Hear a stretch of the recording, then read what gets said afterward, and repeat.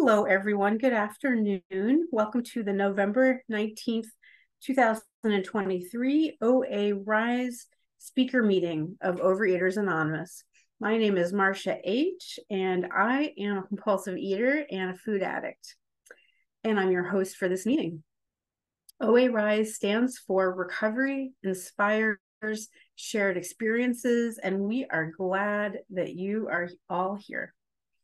For those who wish to, please join me muted at home with the Serenity Prayer.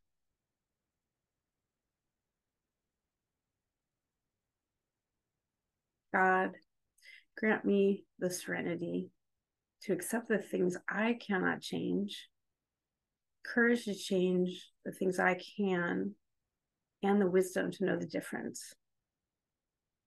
Thank you all. As we extend the heart and hand of the OA Fellowship to those who still suffer, let us be mindful of OA's unity with diversity policy, which respects our differences, yet unites us in the solution to our common problem. Whatever problem you may have with food, you are welcome at this meeting. And let's see, Janice is going to unmute and read for us the OA preamble. Overeaters Anonymous is a fellowship of individuals who, through shared experience, strength, and hope, are recovering from compulsive overeating. We welcome everyone who wants to stop eating compulsively. There are no dues or fees for members. We are self-supporting through our own contributions, neither soliciting nor accepting outside donations. OA is not affiliated with any public or private organization, political movement, ideology, or religious doctrine. We take no position on outside issues. Our primary purpose is to abstain from compulsive eating and compulsive food behaviors and to carry the message of recovery through the 12 steps of OA to those who still suffer. Thanks very much, Janice. Let's see, Melinda H., please unmute and read for us the steps of OA. Hi, I'm Melinda. I'm a grateful member of OA. 12 Steps of Overeaters Anonymous. 1, we admitted we were powerless over food, that our lives had become unmanageable. 2, came to believe that a power greater than ourselves could restore us to sanity.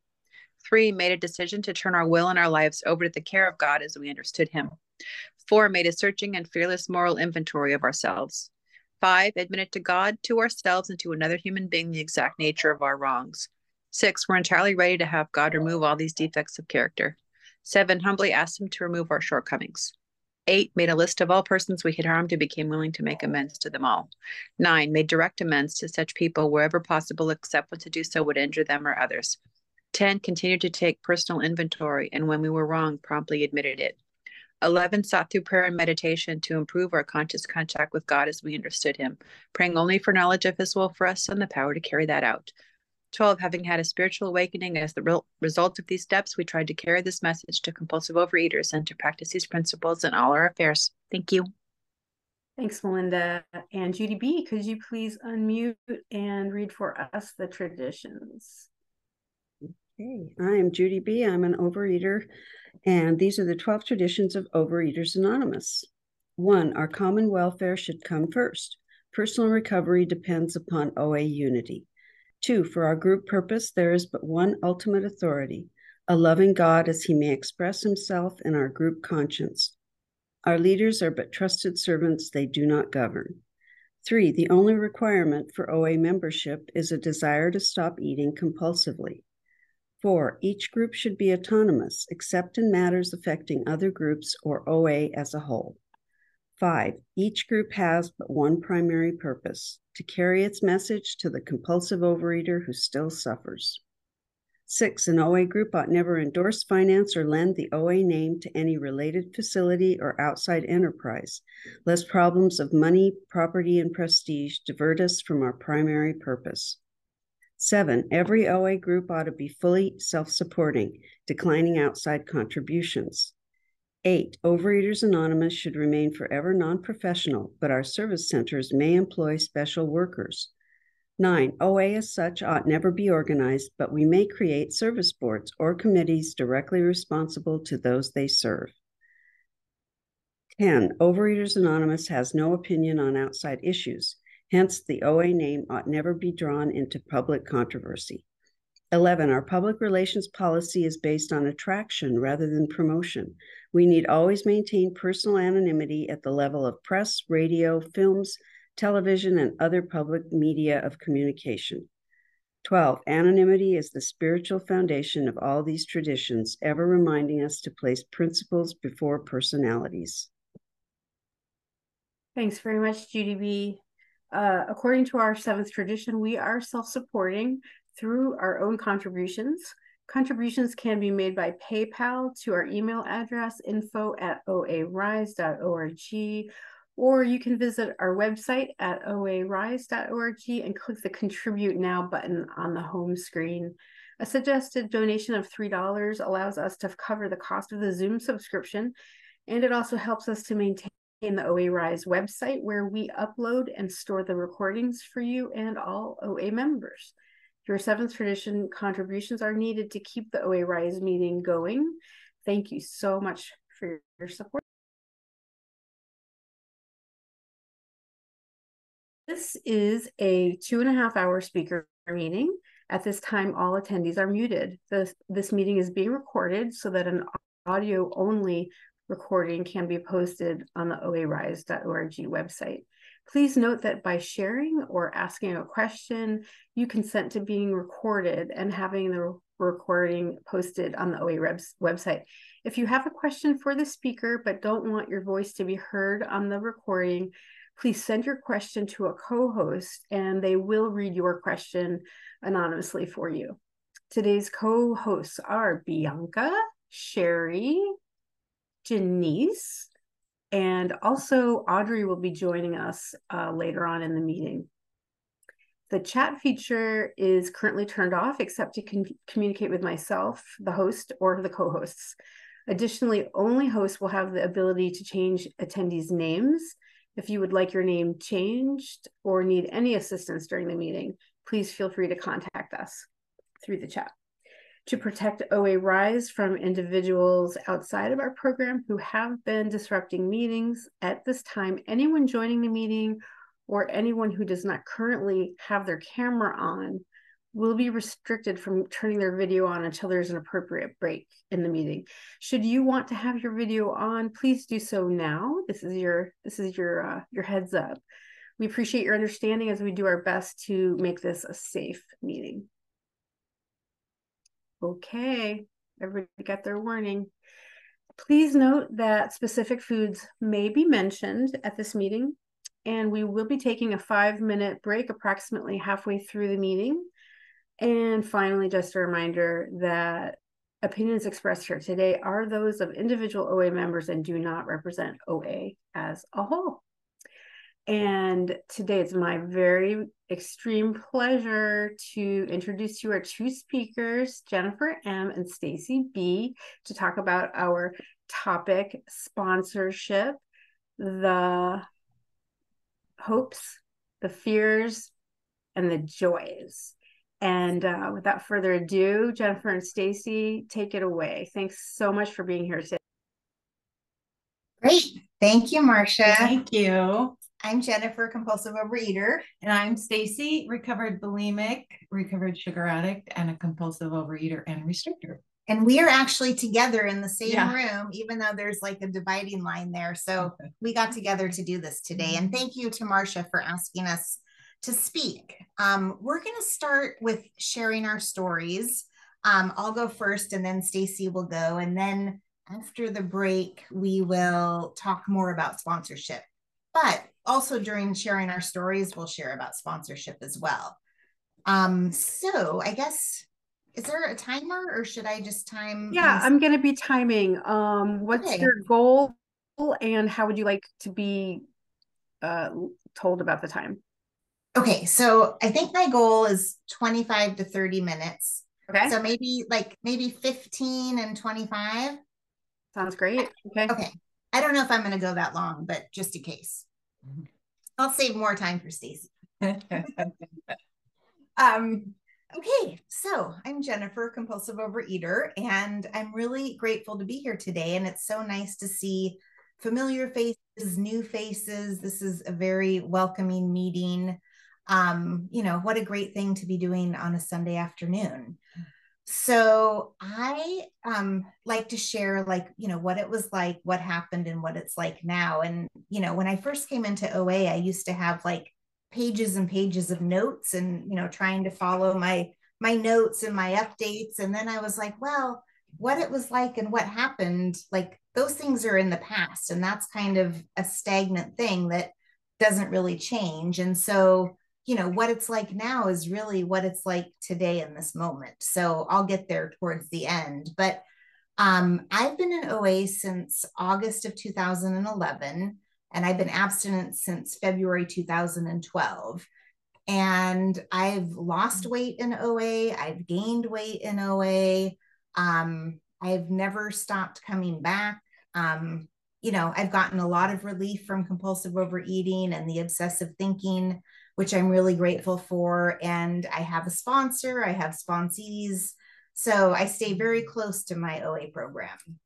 I do like to start like at the very beginning of when I was born, because I really feel like I was born a compulsive overeater and I was raised by compulsive overeaters. So part of my story is that I'm adopted. And so when I was adopted, my adoptive mother who raised me was definitely a compulsive overeater, and she does identify herself as one of us, although she doesn't go to meetings. I was an overweight kid. I compulsively ate from the moment I could remember.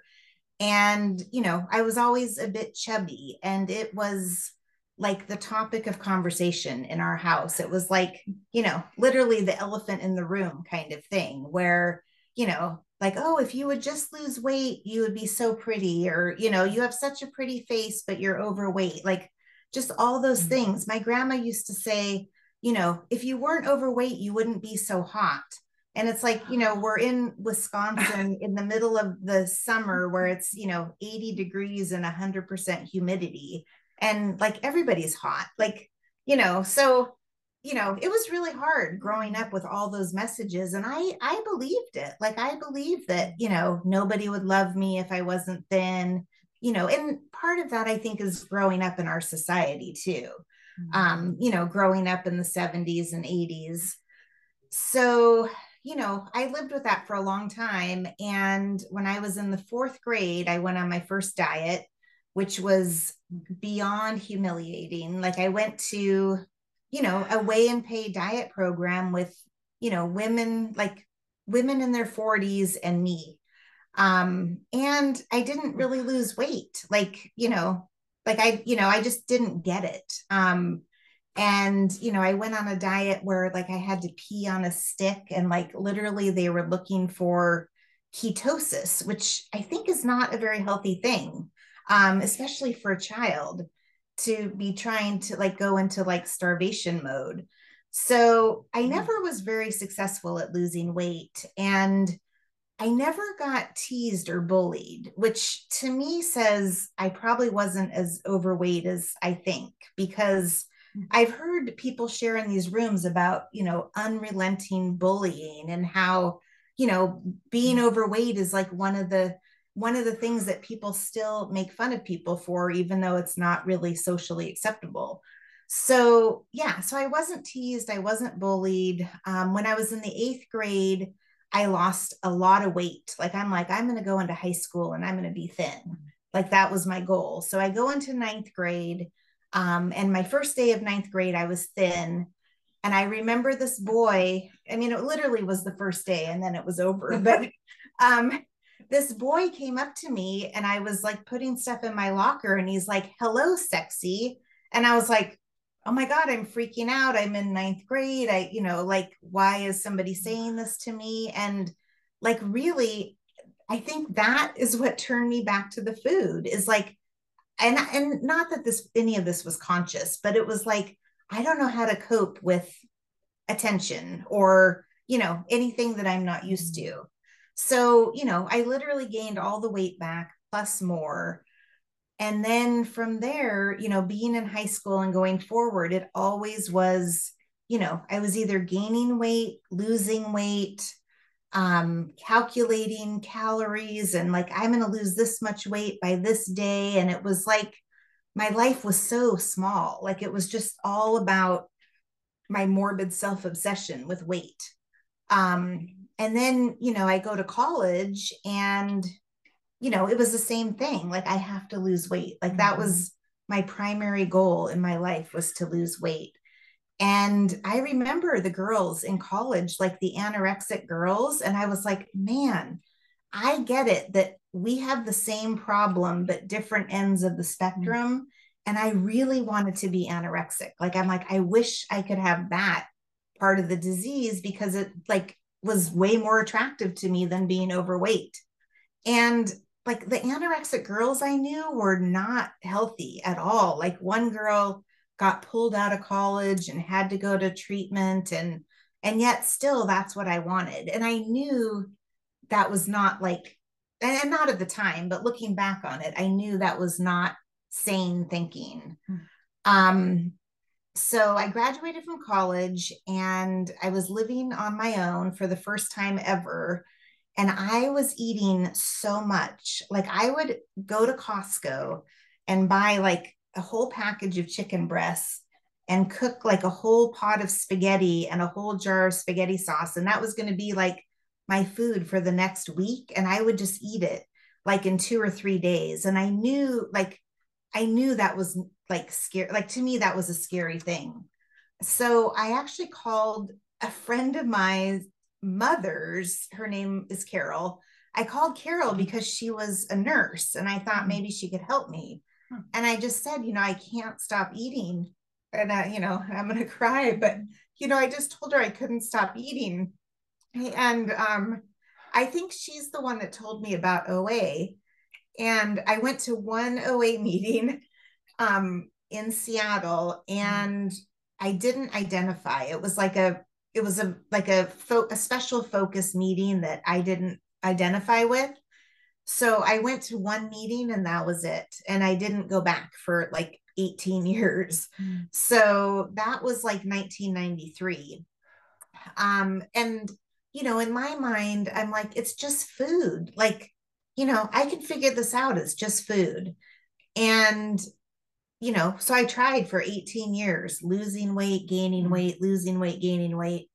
And I was always in this, like, what I would call a 60-pound range. So, I'd lose 20 and I'd gain 40 and I'd lose 30 and I'd gain 30. And like, I honestly can't see a difference like in my size. Like, I have body dysmorphia. So I can't see a difference even with, 60-pound swings.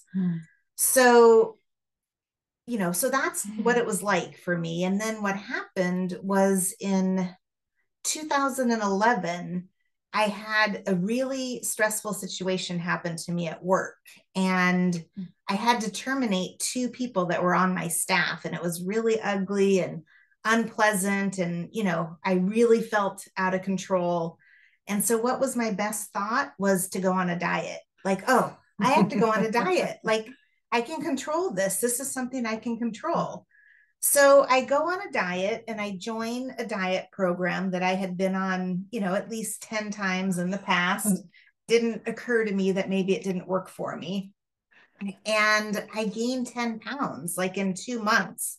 And that completely freaked me out. Because that was not my experience in the past. Like, the diet had worked for me. My dog's worried about me.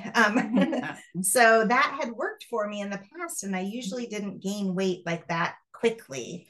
And I had remembered that a woman I worked with, a couple years beforehand had told me about OA, because I had seen her at a lunch and she had lost a lot of weight. And I'm like, oh, what's your secret? How did you lose weight? Like, I want to know your secret. And she very proudly said, I went to OA. And I'm like, how can you do that in a work situation? Like, that's so like vulnerable and, honest. So I had that in the back of my head. It took me, 2.5 years after that to actually go to an OA meeting again. So, I think of that as like my first OA meeting, but it was really my second OA meeting. And I do think about like when I see newcomers in a meeting, like, it's really brave to go to the first meeting, but then it's even more brave to come back for the second meeting, because it's like, for me, I just wanted to like check it off the list of one more thing that doesn't work for me. So I went on the OA website and I looked at like the 15 questions that are on the OA website. And it was like, and I can't remember the questions, but it's like, do I eat food that's burned or spoiled or in the garbage? And I'm like, yes. And do I eat when I'm not hungry? And, do I, worry about what other people think of my eating, or do I worry about my eating? Yes. Like I could answer yes to like almost all 15 of those questions. So I looked up OA meetings, and there was one right in my neighborhood like the next day, which, I didn't think of that at the time as like a higher power moment, but it was a higher power moment because it had to be that easy for me to go. And so I went to that meeting. It was like a sweltering hot day in Seattle. Everybody was super warm and welcoming. Stacey was there, I remember. And like I still didn't want to identify. Like I just wanted to go and check it off the list of like, this doesn't work for me. I remember somebody wanted to lend me some like recorded CDs of a book. And I'm like, no, I'm not taking those because you're trying to suck me in and get me to come back. And I'm not coming back. So I did not borrow those CDs, but I did come back. And like, I heard my story, and I understood that people understood what I was going through. And, I always think about that, like the thing that we say that we're only as sick as our secrets. And when I think about secrets, I think about like, I robbed a bank, or I cheated on my husband, or, I stole money, or like whatever the big secret is. But like my secrets are, I can't stop thinking about that bread basket at the restaurant, or, I can't stop thinking about going on a diet, and I know that's not good for me, or, whatever is the obsession in my head that is like taking all my time and attention. And so I really try now to share that with somebody, like a friend in program, my sponsor, a meeting, just so I'm not swirling. And I don't stray that far now from OA. Like, I don't, like if I get off track, it's not for like, maybe it's for a day or a week, but it's not like a year or a decade or a lifetime. Like I don't get that far off track. And I hope that I never do.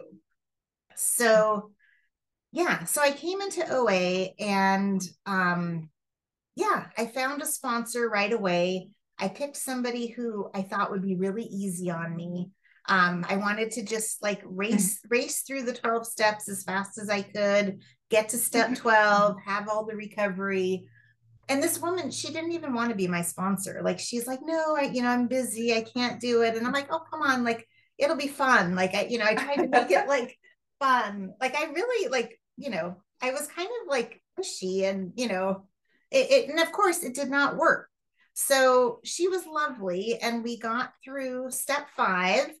I got a lot of relief by doing the first 5 steps, and then she dropped me, which I'm not surprised, and it was for the best. But then I got another sponsor who happens to be Stacey, and that was in 2012. And I remember that I was like, oh, good, we're going to start on step 6 now, because I already did steps 1 through 5, and we're going to start on step 6. And Stacey's like, nope, we're going to start at the very beginning. And the way that I was sponsored was to go through the big book. And so we start with the big book, and, literally we're looking at the first page right inside the first cover of the thing. And then we have to read the preface, and then the first preface, and the second preface. And I'm like, when are we going to get to like the real work? But it was exactly what I needed, because I needed to like slow down, get a good base, and not rush through it, which is kind of part of my disease, is being 5 steps ahead. And like my anxiety is in tomorrow and next week, and it's not like being present right here, right now. which, going through the big book that way and taking like 12 to 18 months to do it was exactly what I needed. And it was Jennifer. great. 15. Oh, okay. Thanks, Marcia. Yeah. Sorry. Yeah. That's okay. No, that's good. So that was what I needed and really gave me a good base in OA. So I think with the rest of the time, I'll, talk about what it's like now, because it's pretty amazing now. Like, I have a really full life. I joke that, my husband got better when I started going to OA, but it's really that I show up better in our relationship. And it's not that it's perfect, which is what I wanted and what I thought, like, oh, if I do enough recovery, my life will be perfect and it won't be unmanageable anymore. But my life is unmanageable every day. Like, for example, when we were trying to sign on, like an hour ago or 45 minutes ago, my computer wasn't working and like my blood pressure starts going up and it's like, we got to get the computer working. Like, we're going to be on. And, and Stacey's like, well, why don't you turn it off and turn it on and try again? And I'm like, oh, what a good idea. So it's, I don't have to do things alone, which is kind of my motto is I have to do everything myself. I can't rely on anybody else. And I think that's partly from being adopted and just not having that, that connection. I mean, I have a connection with my adoptive mother, but I don't, like in my core, I don't think it's the same. So now with my unmanageable life, I don't have to just turn to food or dieting, which is all I had before. And, I can call somebody, I can write about it. I can, put a note in my God box, which I really like doing. I can pray. There's so many things for me to do. And I use the tools of the program all the time. Like, I try to use, most of the tools every day. So, I have a food plan that supports my abstinence. And, my abstinence is 3 meals a day and 2 optional snacks, which really works for me and really gives me some peace around food. I did have a sponsor who, during COVID, I heard her share at a meeting that she weighed and measured her food. And I'm like, what? Like, how did I not know this? Because and this was a sponsor after, this was after Stacey. So she shared, like, I wanted what she had and she was my sponsor and she had shared about weighing and measuring her food. And I was like, how did I not know that? And it was probably because I wasn't ready to hear that. And so during COVID, I had the willingness to weigh and measure my food in like what was a sane way for me, because I was always worried if I did that, like I would be like pulling out one blueberry because it was over the number of ounces and like being too rigid about it. But I figured out a way to weigh and measure, things that might give me problems, like, salad dressing or peanut butter or nuts or, things like that. So it really worked for me during COVID. And because I was just eating all my meals at home, I felt a huge peace around that. And I've continued to weigh and measure my food when I'm at home, not when I go to restaurants. I don't quite have the willingness to do that, but sometimes I think about it because I've seen other people do it and how, it's like, who cares? Like, I don't need to worry about what other people think. Like, I've seen other people do it in a very peaceful, like under the radar kind of way. So that's something I'm thinking about, and maybe I'll have the willingness to do that. I don't know. So I, wanted to share a little bit about my sponsor experience, because that's what this is about. And I've had 4 sponsors. Unfortunately, 2 of my sponsors have died, which is really sad. My first sponsor, I was pretty out of touch with her and she died of cancer, which was really sad. Then I had Stacey as my sponsor for many, many years and, really got my, big book experience and got really grounded in the program. We're still very close friends today. So it's great. And then my third sponsor, which was a woman named Catherine, and she died in March of this year, and it was really, really sad. And she was a wonderful sponsor, and we were really close. And she ended up having a brain tumor that was inoperable. So the thing that was amazing about it, though, was how she lived with grace through all of that, and the way she handled it and focused on it. And it like made me want to stay in OA for the rest of my life, because of, you know, like that's how, like, if I like end up with some horrible disease, I want to deal with it the way she dealt with it. It was incredible. And I learned so much from her. And now I have my sponsor that I have now, who happens to be here today, which I really appreciate the support of having her here. And, you know, it's just wonderful to have that connection of a sponsor, and how like they know me, and like they still want to talk to me, and they still want to be friendly with me. Like, you know, and like I couldn't believe like the amount of time that my sponsors would spend with me, like to do the 5th step and to spend all these hours, and then, you know, the 1 hour and 15 minutes a week going through the big book. Like I just couldn't believe anybody would spend that much time with me.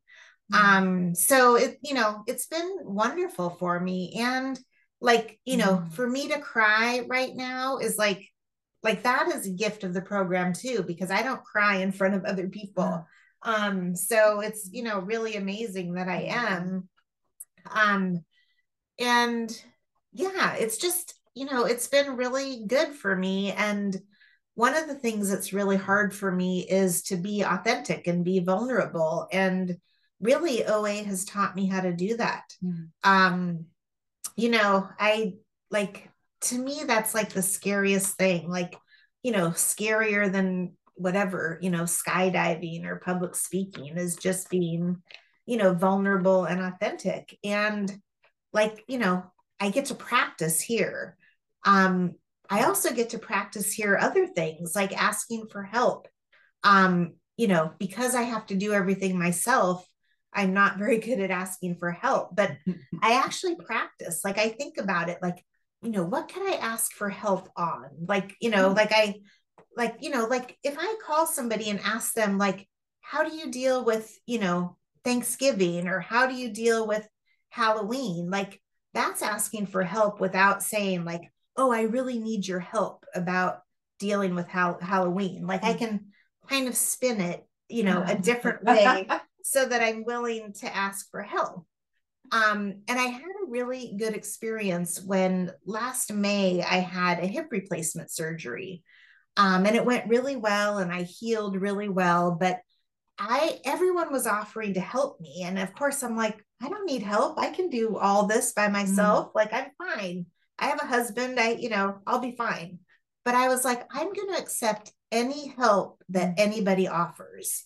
And it was magical. I mean, it was amazing. People, like people I wouldn't expect, came over and visited. We sat outside and talked for like an hour. People brought me flowers and magazines and coffee, and like it just was amazing. One friend brought me a crutch so that I could go up and down the stairs, which was, you know, like, why didn't my doctor tell me I needed a crutch? Like, you know, so it was so amazing. And I'm so grateful for that experience. Like, you know, and that was like my higher power. Like I couldn't have imagined how people could help me.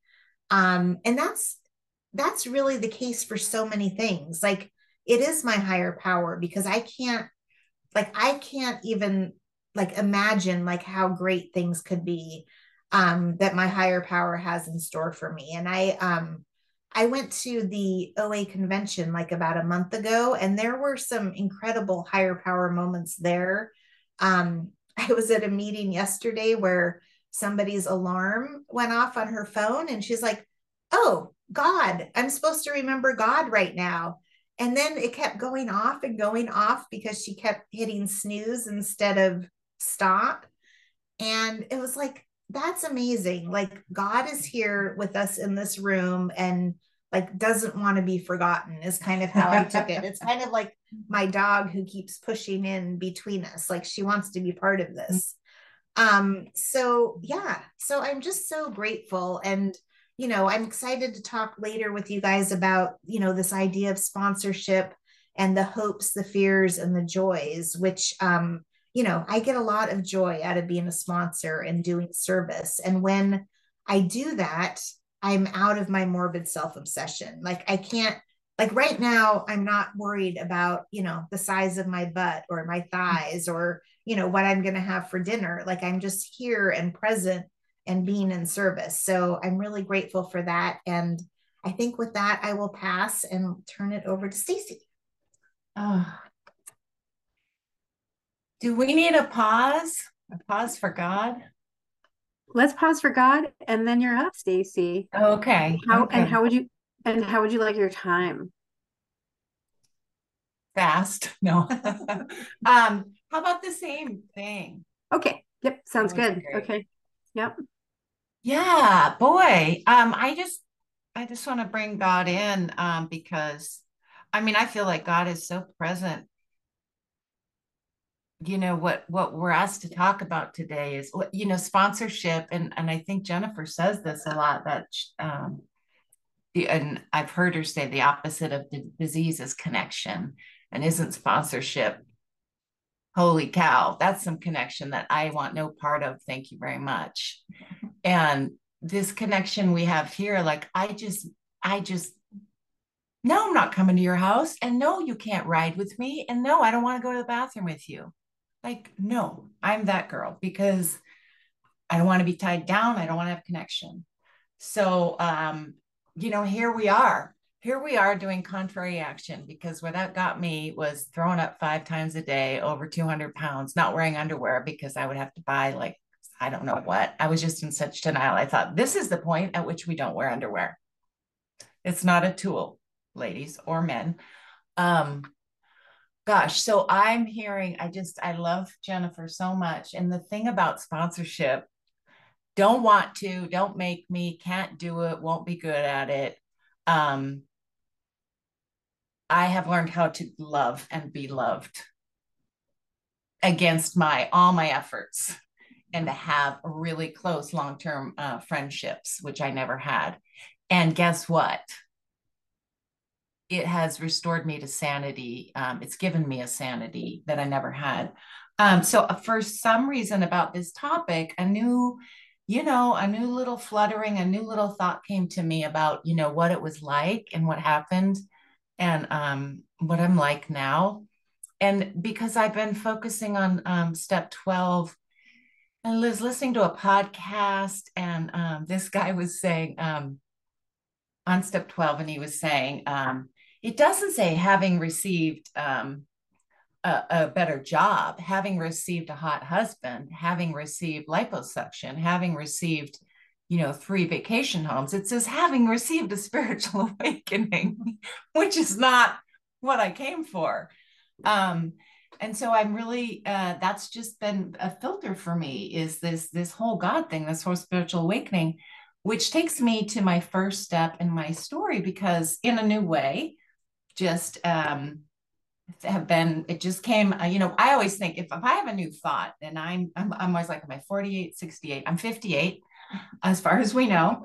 And if I have a new thought, I kind of think that's God. And so I was thinking, okay, my first step, where I came from, what was that all about? How does that relate to connection and heartfelt showing up in love? And I won't go into it now, but we've had a conflict once, yes, and we're still. I dearly love my Jennifer. like, I don't, don't touch me, don't give me a long massage. I'm like, yeah, that's good,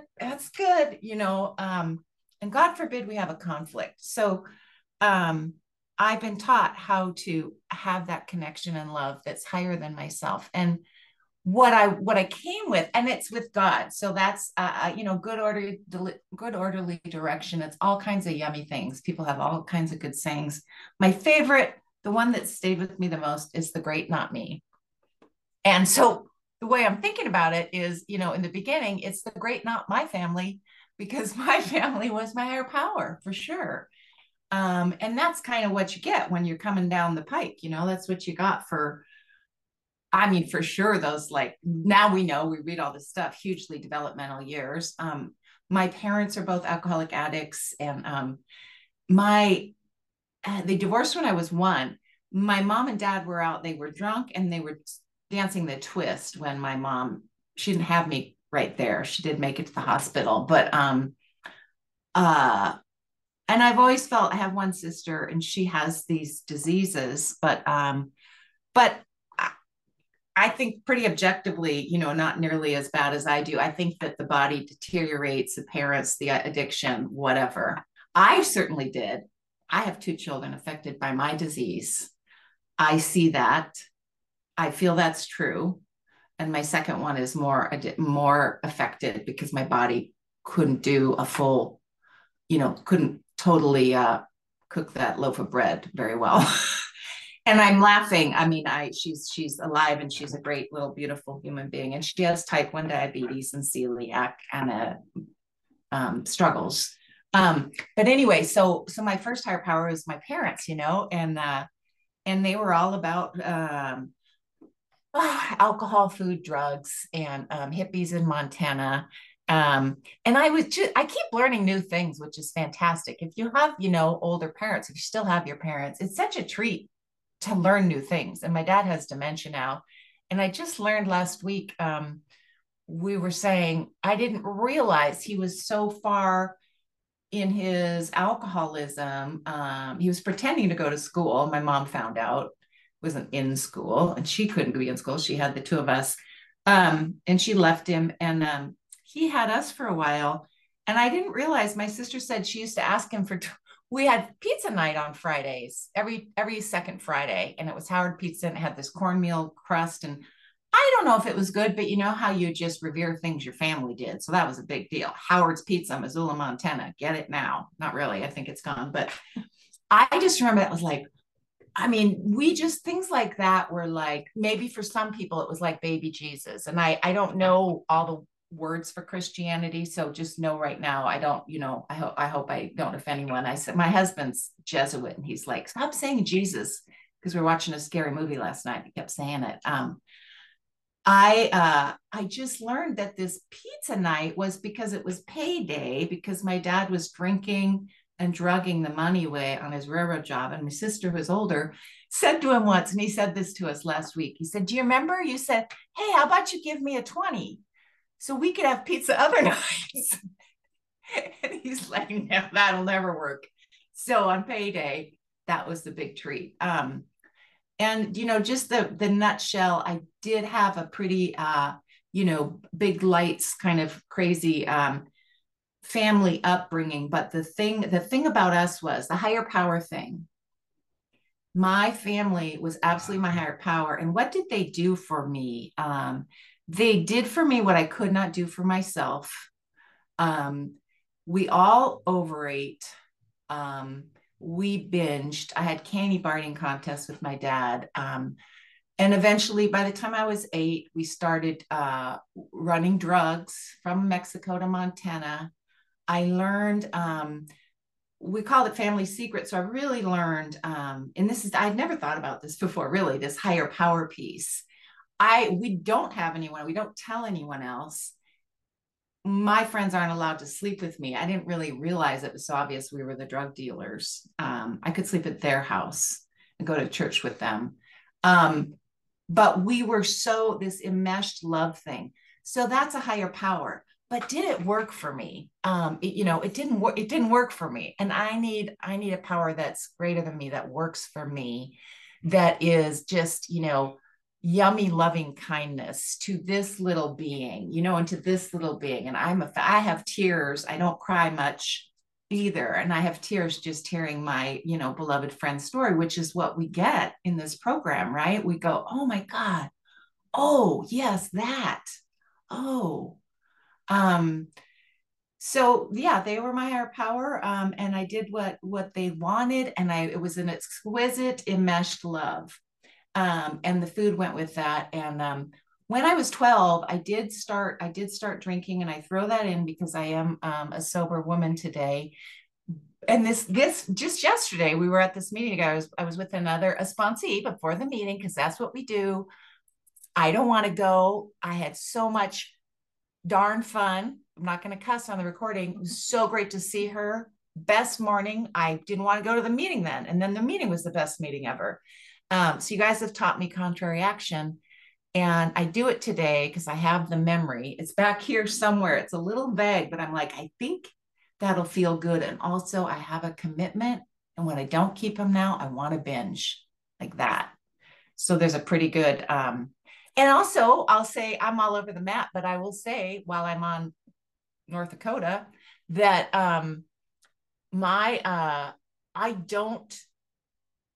I am grateful. That's what I was going to say. I'm grateful that if I didn't keep my commitment with Angela to meet her, which it wasn't really that hard. I was pretty excited yesterday, but I have trouble with it. I am grateful that my eating disorder today, like Jen was saying, it's right here. It's right here. And so it's gonna light my ass on fire like pretty quickly.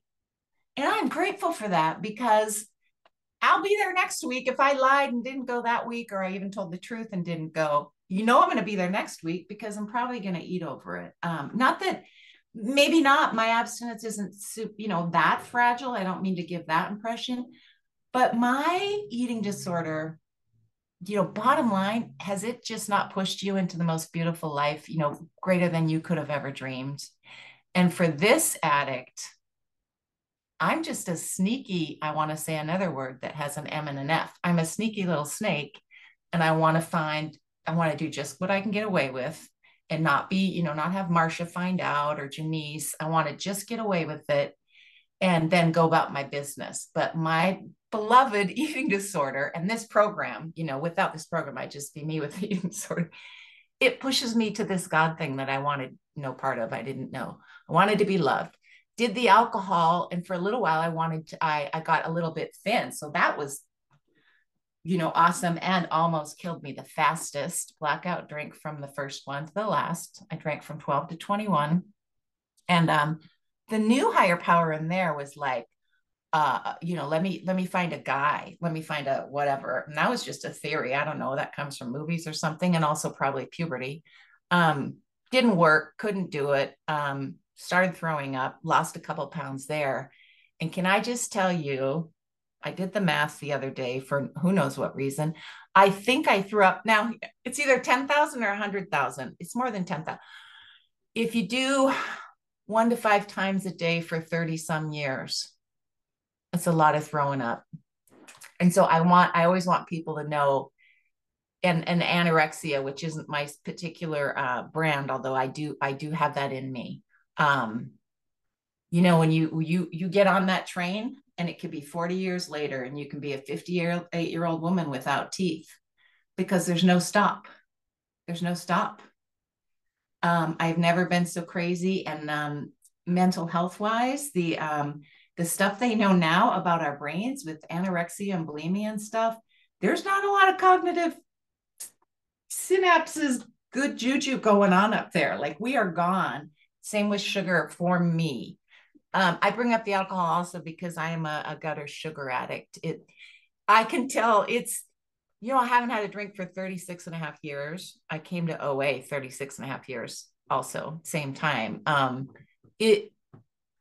I know for me, when I have sugar or try to have sugar, it must be like what it would be for me to sip wine during the day and go about my business. That's for me, but I do really find it attached to that piece. So I had that higher power. And I did end up, I also had a higher power or something in my brain. I loved getting high on scary things, high on myself, getting A's. I love, my higher power was, could you love me?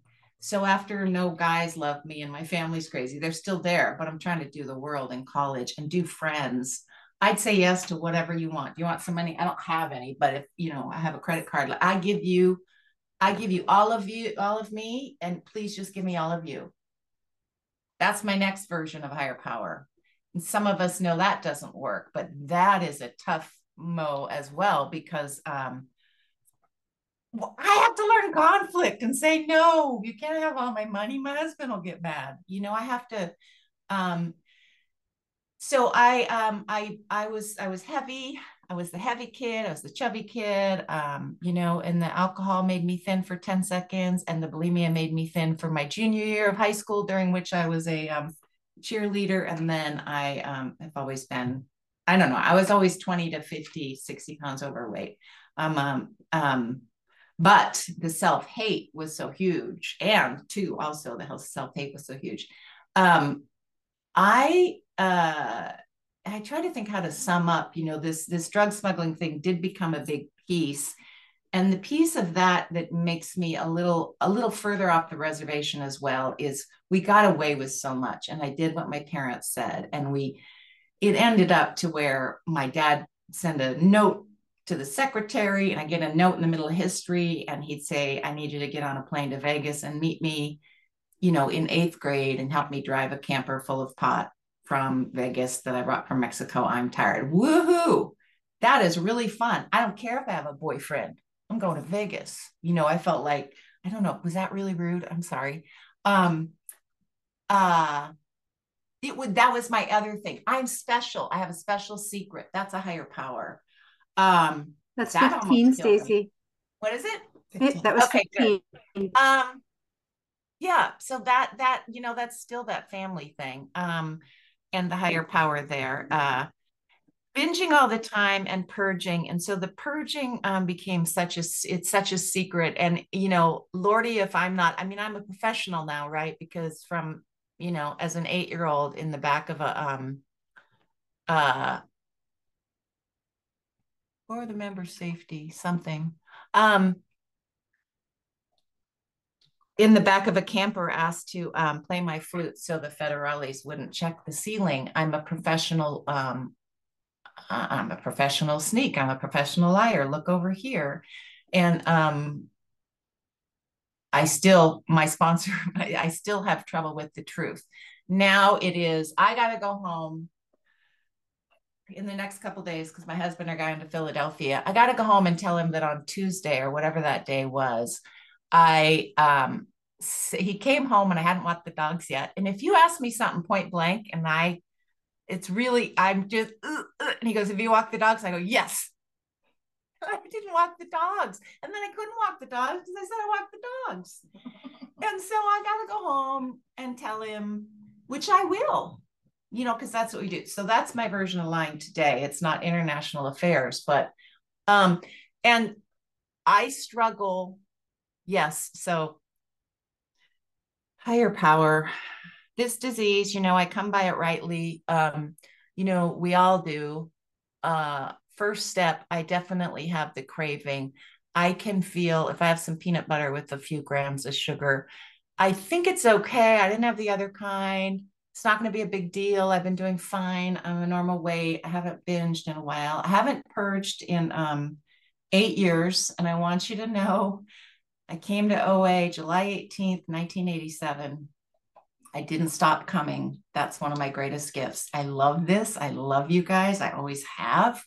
I've gone to a couple bad meetings in 36 years. It was probably my fault. That was hugest gift for this girl.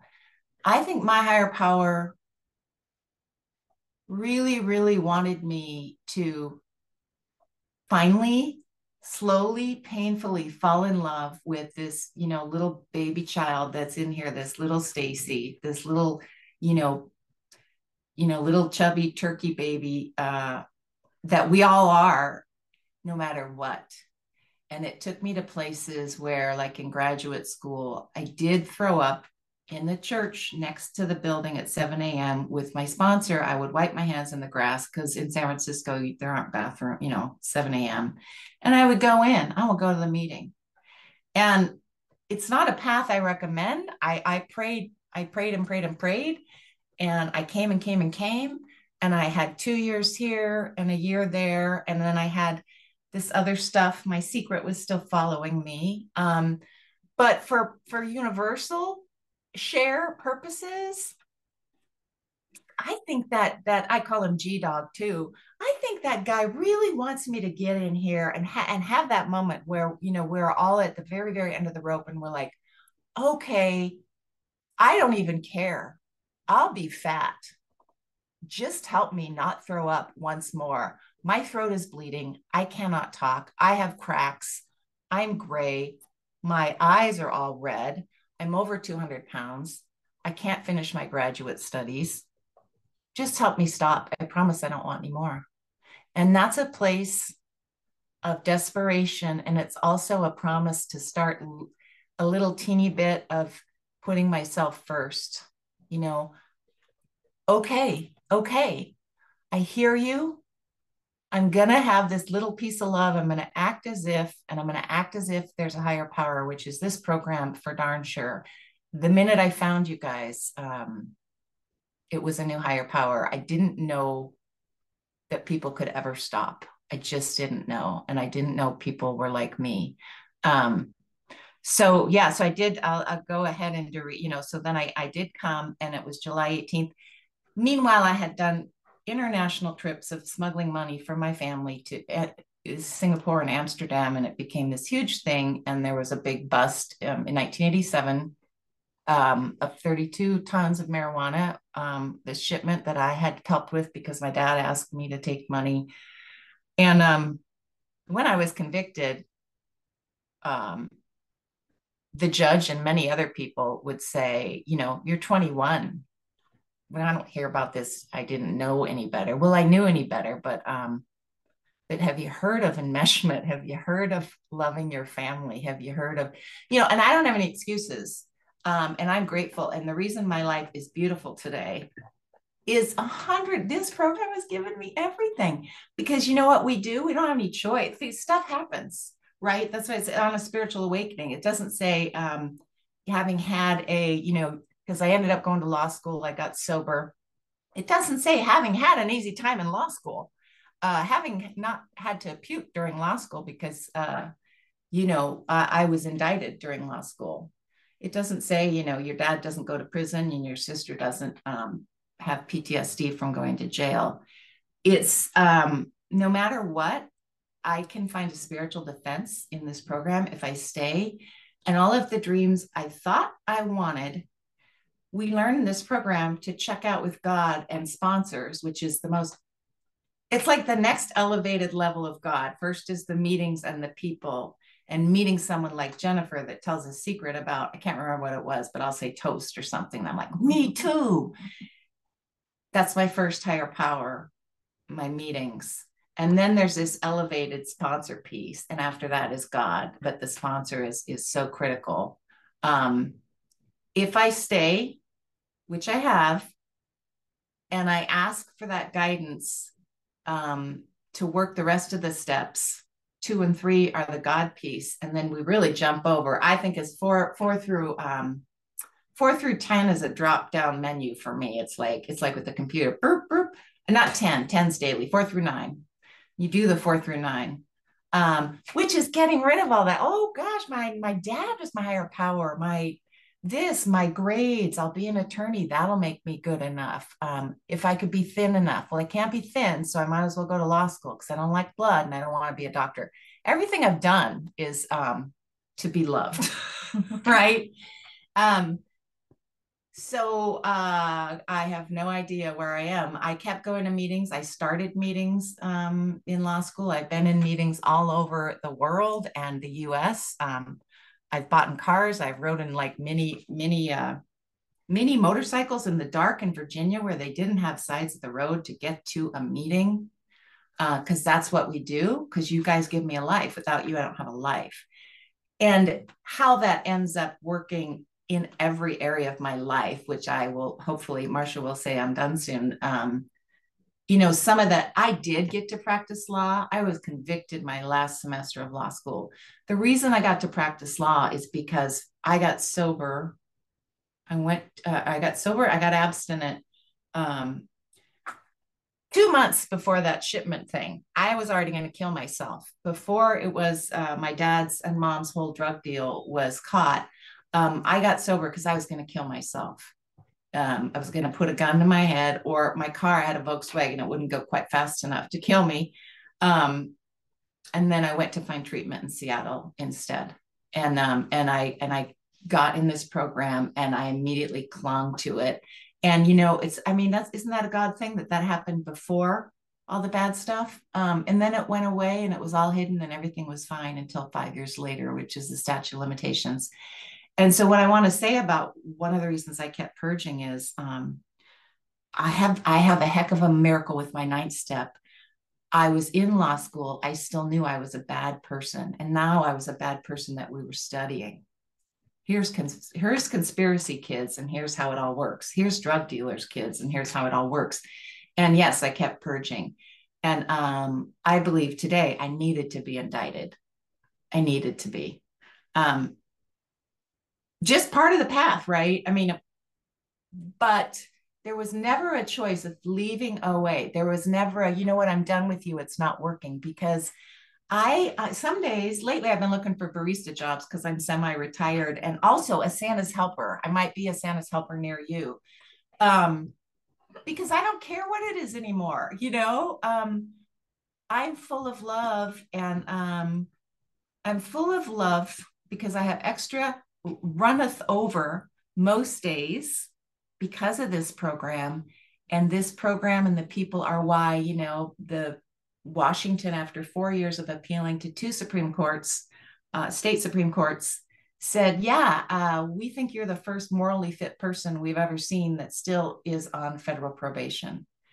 Because people in this program spoke up for me, because I had nothing to hide except I'm doing the best I can. Why did that happen? So that I could help anorexics that shoplift and actually know what the deal was. So I could help drug dealers get treatment. So I could help drunk people maybe go to treatment. They always want me to sponsor them, which I can't do, but I just get to come. And I still want it to be the Stacey show. I struggled with food a few days ago. I have ulcerative colitis now. I get sick, it comes, I can't eat anything, I get hungry. I have a couple friends that have it too on here. A lot of us have, fallout from the eating disorder.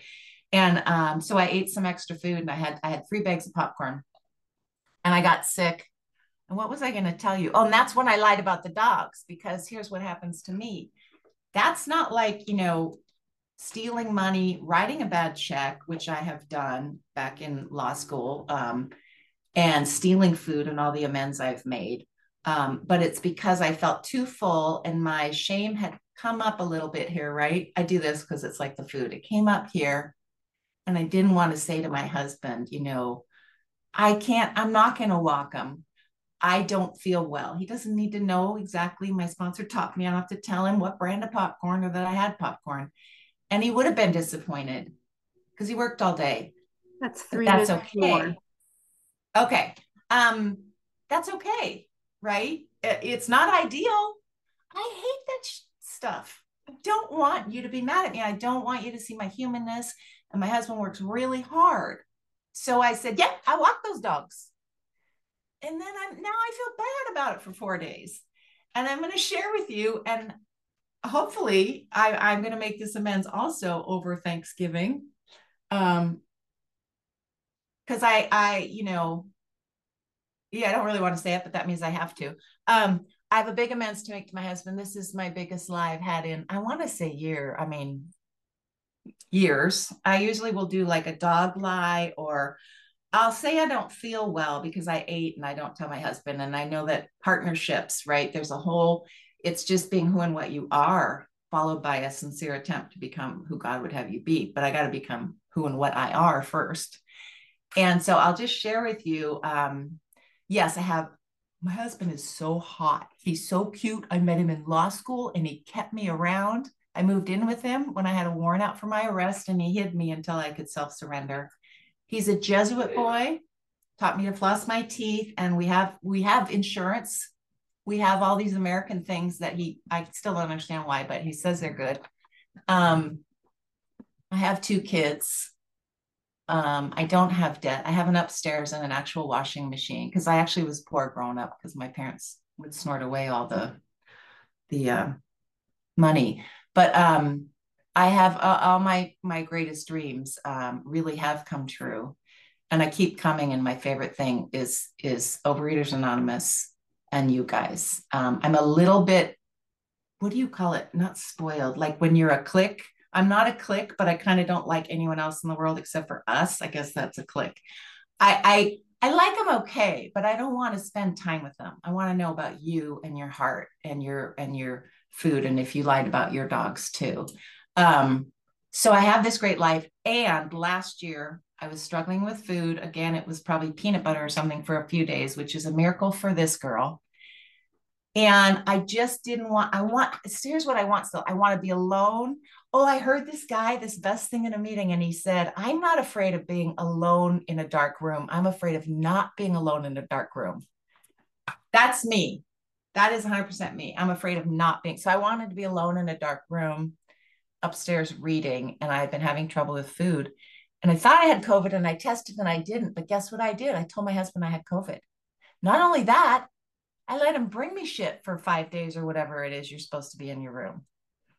And I'm not proud of that. And now I get to tell my husband, and his soft spot is honesty, which, you know what, turns out that's big for a lot of people. And so I get to sit with his disappointment and fear and the consequences, but I can't live with it. I'm gonna let him know. And what's it gonna show? It's just gonna show my little soft belly for a minute. And also, if he were okay, I'll just say, if he were a mean husband or there were some real problems in our marriage, that's good too, because I can't live with that stuff. It's okay. However he responds is okay. And I'll take care of myself. And I have your guys' help. And he's not like that. He'll be fine. But I got to keep it clean. And that's the channel with God that we're going to talk about more with our sponsorship stuff. That's it. Thank you. Thank you, Stacey. And thank you, Jennifer. And we're going to take a 5-minute break. We're going to stop the recording, and there will be an opportunity to turn on your camera again. So that's what we're doing right now. I'm going to figure out when 5 minutes is. Let's say 2:15. It's 2:08 right now, and we're going to stop the recording and come on back. So now we're on. We're on. No. Welcome back after the break to OA Rise. We're so glad you are all still here, and so grateful for Jennifer M. and Stacey B. to be here to talk about sponsorship, the hopes, the fears, and the joys. So take it away, Jennifer and Stacey, and I'm going to give you a heads up when we get close to our question and answer time. Thanks so much. That sounds great. Thanks, Marcia. And I love how you say the title with the pause. So sponsorship, the hopes, the fears, the joys. That's great. Well, we're going to just kind of bounce off, back and forth between ourselves. But I'm going to start with the fears, because that's what, when we first did this talk, that was kind of what we really focused on. And it's really a brief part of it, but it might be where the questions come from as well. So start thinking of questions that you have at the end. Feel free to ask more than one question. We've had, amazing questions to these things, but, there is a lot of fear in sponsorship, and kind of like what Stacey said about, I don't want to show up for somebody. I don't want to be obligated. I don't, and this idea that if I say yes to being a sponsor, I'm going to be their sponsor forever. It's such a big commitment. And, we'll talk about how that doesn't really have to be the case. There's also, I had asked a few OA fellows about what their fears were in sponsoring. And, one person talked about imposter syndrome. Of course, I understand imposter syndrome, not only in being a sponsor, but being a worker and being a spouse and being a friend. Who am I to be able to help anyone? What do I have to share with somebody? I'm, a hot mess. So what could I possibly share with somebody? So, the truth is that, what it says in the big book is we have more experience than the newcomer. So, we can freely give what we've been given to the newcomer. And, it's we just do the best we can, and we share our experience, strength, and hope. And we don't have to share anything more than that. One of the questions that like I think about and people have kind of asked me is like, what if I'm struggling as a sponsor? Can I continue sponsoring? And like I've heard people be like, oh, I'm struggling, so I'm going to drop all my sponsees. But I think that to me is so abrupt. And it's, like if I'm a sponsor and I'm struggling, I think that's really honest to continue being somebody's sponsor and say, I'm struggling right now, but I can still show up and be a sponsor. So it's really about that, suiting up and showing up kind of like no matter what. And, hopefully I'm never struggling so much that I just stop showing up. That would be the worst for me. There's also the fear of like, am I going to be a good sponsor? Am I going to be like the perfect sponsor or whatever that might be? And it's like, this is a way to practice being human and showing up and being authentic, which I shared earlier is like my scariest thing is to show up and be authentic. Like I want it to have it all together. I want to have everything figured out. I want to be able to answer every question that somebody asks me. And that's not realistic. So, showing up and being authentic is a good, it's a help for my own recovery as well. I don't know. Do you have anything else to share about fears? Like that's kind of all I had, even though there's a lot more. Yeah. Well, it's like your brain goes blank, but there's so many fears, right? And our fears will be different, like mine and Jennifer's and everyone on here. Mm-hmm. There will be just, because of who you are and where you come from, you might lean one way or the other. And mine is, so my biggest fear and challenge in sponsoring has been, like I talked about before, my false gods will want to try to creep back in. And I will want to be your best friend. I will want you to think I'm the best sponsor that's ever graced the, face of the earth. I will want, I will start out with my tendency, except that I've been taught from my sponsors and experience, it does not work. I am not a therapist. What I finally learned, and I've had lots of sponsors, I had that one back in, I've had a lot of sponsors, but a lot of long-term, like my one from back in whenever I was in graduate school, it's like 92.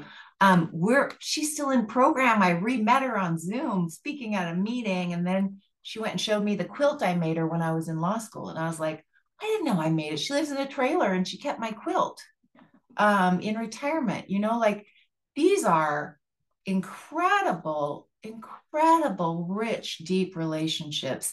And the thing about them is they are the safest place to be human and imperfect.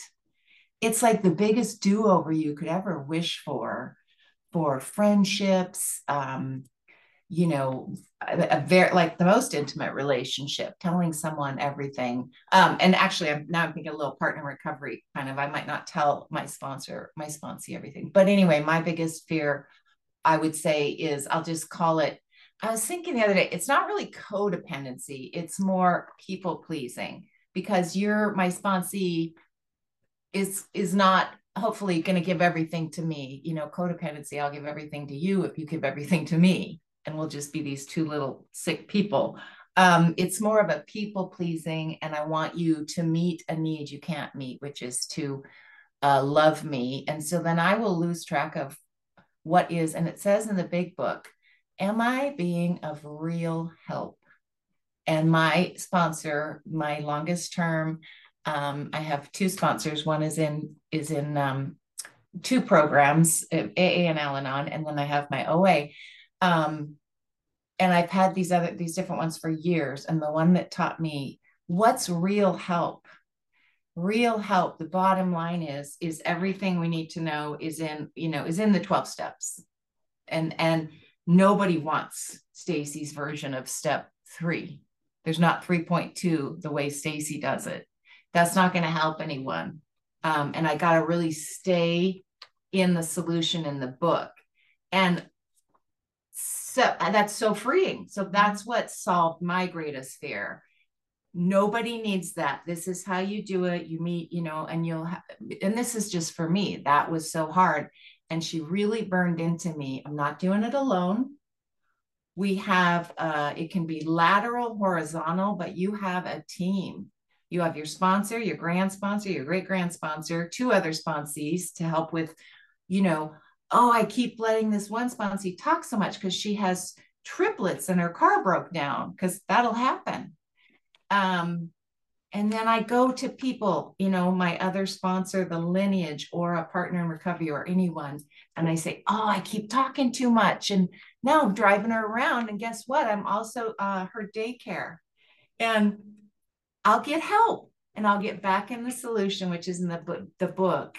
And that's how the problem with, so we're going to talk about, this step, it saves your life. It says in here, my big book, this is just duct tape with little campers on it. It's kind of cute, but it says, if nothing else works, the thing that will always work is service and helping someone else. And I remember there were a lot of years where I really felt like, well, that's good for you, but I am so unrecovered with this piece of how to be of real help and to say the truth that you might not want, which is like, Jennifer, we get 15 minutes to check in, and now we're going to go to the book. Jennifer never did that. She was always like in the solution. But I want to be of real help, and I want to take you all the way through the steps. And I don't want to stress out and every time you call, because I've said, sure, call me at 4 and we'll talk about your breakfast. In fact, I'll just sit up or whatever. I'm not that bad. But without you guys teaching me, I was. So there's a solution for that. And if I haven't been sponsored that way, I can ask other people, what are these boundaries people speak of? Because I need that, or I cannot sponsor. And I want to stay alive. I want to stay abstinent, and I want you to. And so I've got to learn to go to the book. And I tell you what, it's just like the hugest thing in my program, because sponsorship and step 12 is emotional sobriety, right? So that's how I get out and live my life with other people. But this is where we practice. That's my biggest fear. Mm-hmm. Yeah. Do you have other ones? Yeah. I was just thinking about too, the fear of like when it's not working with the sponsee too, because, sometimes that happens. And if, like the sponsee doesn't call when they're supposed to call, or doesn't do the reading, or isn't showing up. And, like I want to hang in there until like forever with that person. Like I've got to like help them and make it work. And like what Stacey said about, is this helpful? And like, really, it's not helpful to the sponsee, but it's also not helpful to me and my recovery. And, I learned through, when Stacey was my sponsor, about how like I need to let that sponsee go, or like stop working with them, so that I can show up and be of service to somebody else. And I have to have a conversation about that. I can't just ghost the sponsee, which is what I want to do. Like, I just want to be like, oh, they're not calling me. Okay, then, that's fine. I just, I'll stop communicating with them. Like, but like, she makes me call them and, text them and, close the loop. And I've had to do that a few times, not very often, but it's like, thanking them for, be like working with me, wishing them the best, something like that. So that, that's good for me and my recovery, and, showing up, as a good person in the world. Like, what would a good woman in recovery do? Which you taught me as well. So, and also like, like the fear of like, how do I show up for the sponsee? Because we're meeting the sponsee where they are, and, do I know how to show up for them? And there are so many different ways to sponsor. Like I sponsor the way that I was sponsored, which is through the big book, and other people sponsor other ways. There's unlimited ways to sponsor, and it kind of depends on where a person is in their own recovery. Like if it's a newcomer versus an old timer, and that actually reminds me I'm going to put in a little plug right now for 12-day sponsorship, because if anybody is on this call and they're like worried about being a sponsor or worried about the commitment, there's also 12-day sponsorship, which is really for newcomers and for people returning to the program. And in my opinion, it's pretty low commitment, and you're sharing your experience with a newcomer, but it's for a set amount of time, which is usually over the course of 12 or more days. And you can find out more about that on the Region 1 website. And I don't know, Marcia, maybe if you could post that in the chat, but it's basically taking a newcomer through the Where Do I Start pamphlet. And there's 12 reading assignments, 12 writing assignments. And it's a really good introduction to OA and helping people understand, what some of the acronyms mean and what some of the sayings mean and what abstinence is and, what step 1 is about. So if anyone's worried about being a sponsor for the first time, maybe that is a good way to start, is the 12-day sponsorship. And then at the end of the 12-day sponsorship, I might talk to the sponsee about continuing to sponsor them in like a quote unquote real sponsorship way, or I might help them to find a sponsor. And, I've met some great sponsees through doing that, where it's like we're already starting the relationship through the 12-day sponsorship, and then we just grow it from there. So yeah, so just a plug for 12-day sponsorship. If you have questions about that, we can talk about that later. Yeah, and just thinking about like the 12th step, and it's having had a spiritual awakening as a result of these steps, we tried to carry this message to compulsive overeaters and to practice these principles in all our affairs. And the spiritual principle is service. And, I have to give away what I've been given. And I lean very far into service because, like I shared during my story, I cannot be in my morbid self-obsession or be in my disease when I'm doing service, as long as I'm coming from a good place. Like if I go overboard with service, then I might establish a resentment, which then leads me to food and having to make an amends. So I can't do too much service, but just enough service, which again, I don't have to decide that alone. Like Stacey said, like I can talk to my sponsor, I can talk to partners in recovery, just to take the temperature. I mean, there was a point a few months ago where 2 or 3 or 4 people said to me, like, boy, you're doing a lot of service. Maybe you're doing too much service. And the first person, I'm kind of like, no, I'm not doing too much service. And then I'm like, wow, somebody else is saying that and someone else is saying it. I'm like, maybe they have a point. And so I backed off a bit, which, even though I felt like it was fine, it probably was out of balance.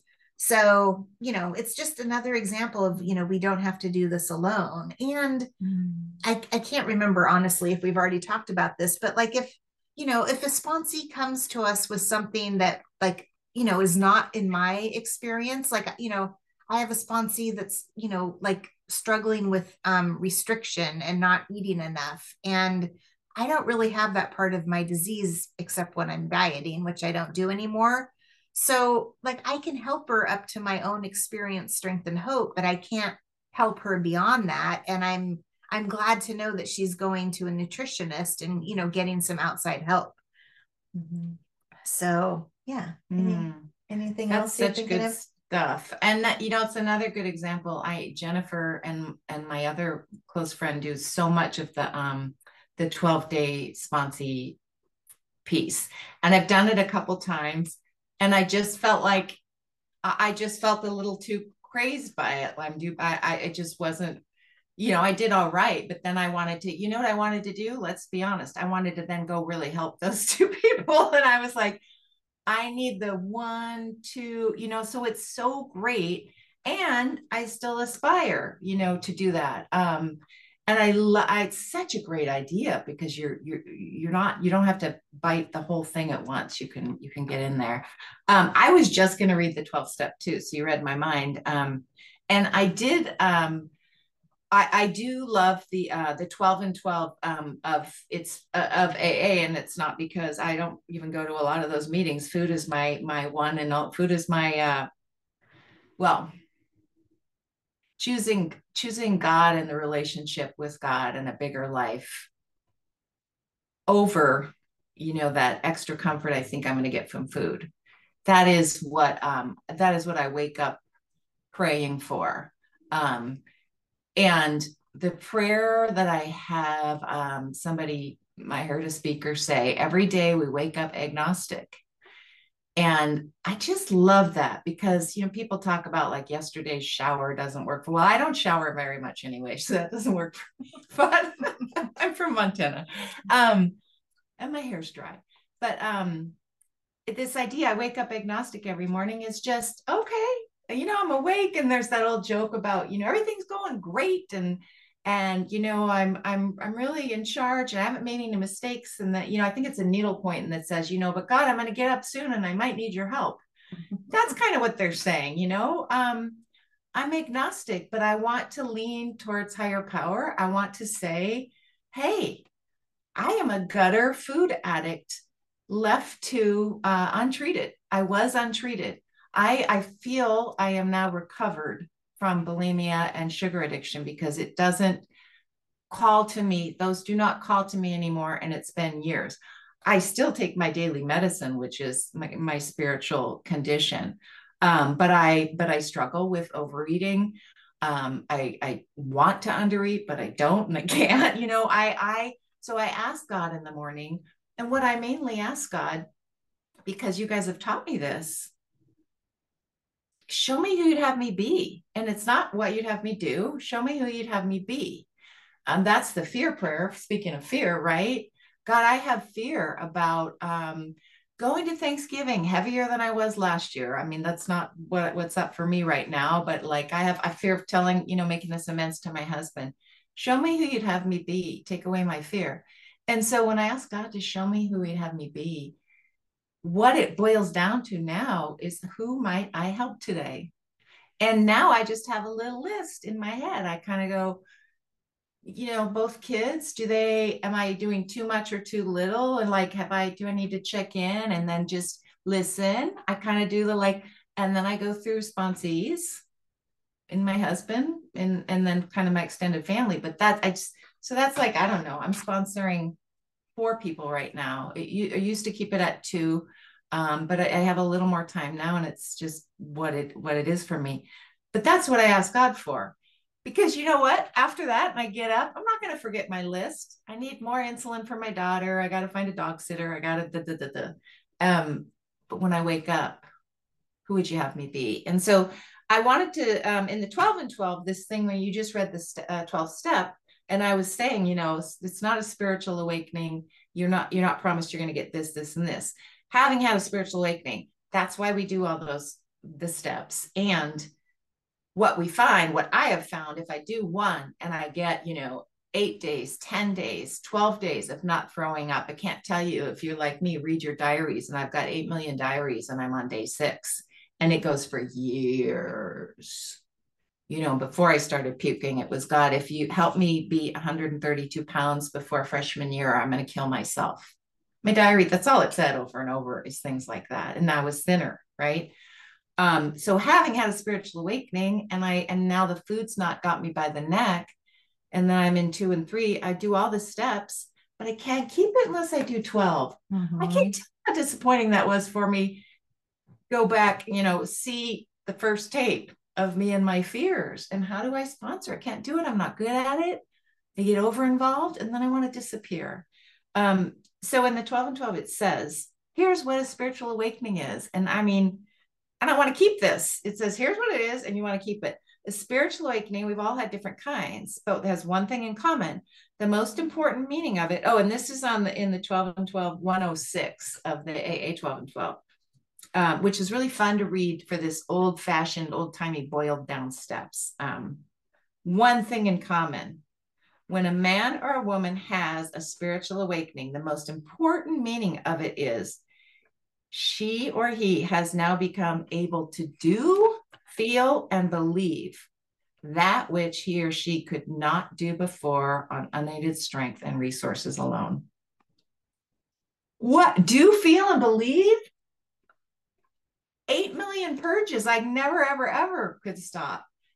Even if I stopped, I still didn't like myself. I like myself now so much. Sometimes it's a bit much. Do, feel, and believe. Jennifer cried next to me. I believe there's help for all of us, no matter, you are not the worst bulimic. You're not the worst overeater. You haven't relapsed the most. I always thought I had. So yes, how cool is that? So if I want to keep it, I'm not being generous. I have to, it says over and over, I have to give it away. Through the spiritual awakening, we tried to carry this message to overeaters and practice these principles. And then I just wanted to, I'll hand it back to Jennifer, but when you were saying like, we do it differently, like, oh, there's this, that, there's rise. I got to look up rise. I didn't know what that was. I might want to rise. I think I do. I like it. But the message is this message, not a message or one of a couple messages or whatever message you like. It's this message, which is, I can have a spiritual awakening. I can do, feel, and believe things I never could. I don't have to throw up another day in my life. I don't have to go back to it. It's these 12 steps. That's the message. So I just like to say, I like the idea. There's a beginning, middle, and end. And nowhere in there should be Stacey's program. It should be 1 through 12.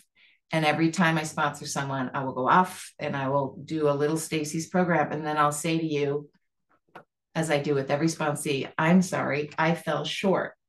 I've been letting us talk. I'm dominating. I will try to do better. Let's get to the work. And you learn those. So yeah, the message is one message, which thank goodness. And it's not an individual's message, it's the steps. Right, exactly. Yeah, that was great. There's something I want to read out of Voices of Recovery, but I also wanted to go back to that idea of connection because, for me, so much of my recovery is connection, and, being a sponsor enhances my own program with that kind of connection. And the opposite of addiction is connection. So, I really have to show up and be present for a sponsee, or otherwise, like Stacey said, I'm going to run the show and I'm going to be like, you have to do this and you need to do this. And like, I can't do that. I need to just show up and follow, what I've been given and share that with someone else.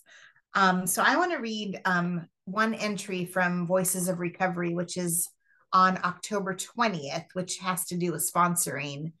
And I can see if I can read this. Just as a sponsor is not responsible for the sponsoree's disease, neither are we responsible for his or her recovery. And this is from a guide for sponsors on page 12. As I grow in the program of Overeaters Anonymous, I need to recall how it was in the early days of abstinence. The pink cloud effect made me believe that everyone could do just as I was doing. After having several sponsorees drop out of OA and others who found recovery in different ways, I came to the awareness that I was not in charge. Each person has his or her own path. I need to follow what is best for me and let go of other people's programs. And what this says to me is like, and I guess this goes back to the fears of like, it's my responsibility that somebody gets recovery. If I'm their sponsor, it's up to me for them to have recovery. And, if they don't have recovery, it reflects badly on me. And I need to be reminded that that's not true, that everybody has, their own path. Everyone has their own higher power. And, I can just show up and be of service to the best of my ability. And, I really like that, thing about, I was not in charge, which, I need to be reminded of that all the time in every way. So I just really like that reading. And then, I also wanted to, talk about, again, like the 9th step promises on page 83 and 84 of the big book about, we will be amazed before we are halfway through. And so much of that comes from being of service and being a sponsor, doing esteemable acts for self-esteem. There was one other thing I wanted to share, and then I'll pass it back to Stacey. But, so I wrote down this quote from my big book that says, your problems will die of neglect if you stay busy in OA. And I totally get that, because if I stay busy in OA and if I'm a sponsor and if I'm doing service, I can't be in morbid self-obsession, and I can't be spinning about how much weight can I lose by Christmas and like all those things. It's just, I'm being of service and being of maximum usefulness to others. So I'm super grateful for that. And I think there is so much hope and joy in being a sponsorship. And it's like, it's such a gift and such a good connection with people. Like, like the connection that I have with sponsees and sponsors and, people that I've had this relationship with are amazing. So any other last words? I just noticed it's raining out and I'm sitting in a rocker with one of my very best friends and with my family on here. And I just never thought, that, you know what, this is like so yummy. This is like my dream sheet cake, and there's no the hangover is just joyous. And I'm full, and I feel like I want to be really sweet to my husband tonight. That's what I want. That's just crazy. I used to hate when my sponsor, when I was really in pain, and she'd be like, yeah, okay, but and have you prayed about it? She'd always say, or, well, let's get back. You have another amends to write. And I'll be like, are you not listening? The problem is peanut butter, and how beautiful, because my sponsor is not going to be swayed by my disease, and my sponsor knows exactly what it is, and they're going to just be there for the solution. And I loved what you said too, Jen, about for some reason I'm a writer now, and it really helped me to think, how many chapters have there been in our lives, all of us, and our recovery? And how dare I, well, mostly it's perfectionism. If I have a sponsee and, maybe she doesn't stop throwing up, or maybe she gets, at one point I did stars for like how few times I threw up a week, maybe she gets through the 12 steps with me and, fill in the blank. I am just somebody's little Eskimo for that chapter. And God loved my different sponsors that maybe never saw me, have much time from purging or whatever. But I've had at least 12 chapters, right? And now my sponsors, it's all about sponsoring, and when I talk to my sponsors now, how are your sponsees? Oh, I'm talking too much. Or I've missed a call a couple of times. It just wasn't convenient because I'm a selfish so-and-so. So the different chapters, and that helped me so much to think, just because you're armed with the steps and the solution, but that doesn't mean it's going to look, you're going to get them. You don't know what chapter you got the person in. So that's, again, well, how beautiful. It's one message. It's 12 steps. You just follow. All the instructions are right here. And I just heard someone on my 11-step meeting this morning say, I don't know why they weren't talking about this, but the 12 step has, I think they said 400 instructions on how to do it. And again, my memory's bad. Could have been 40. No, it was like 400 though. So yeah, it tells us right here how to do it. And we can't do it wrong too, because we can always be honest and say, oh, fell short. Thanks. Thanks, Jennifer. And thanks, Stacey. That's awesome. You guys covered it. So now it's time for question and answer. So let's see, I guess we could have a moment where people can turn on their cameras if they would like to do so. We can have that technology happen. And we've got Deanne going first with a question, and we will raise our virtual hands. So take it away, Deanne.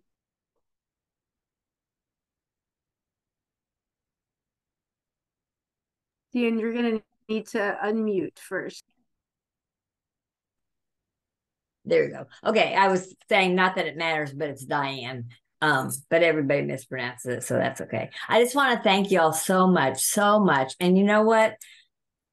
I've had 3 sponsors and everyone was exquisite, but two of them were just too busy. They were just too busy. And so I could only call them at certain times that, anyway, so now but they all want me to do the steps again, which has been enriching as well. So my now sponsor I thought I had sailed through step 4 and step 5, and she wants me to go back because I said I really hadn't harmed any of these people. And she said, but you need to still write everybody that you have resentment against a letter and tell them, how you feel about them, and then what harm they have done to you, and then what gratitude do you have for them in your life. Well, that was a huge trigger for me. I mean, I just started crying, and I didn't even think that it would affect me.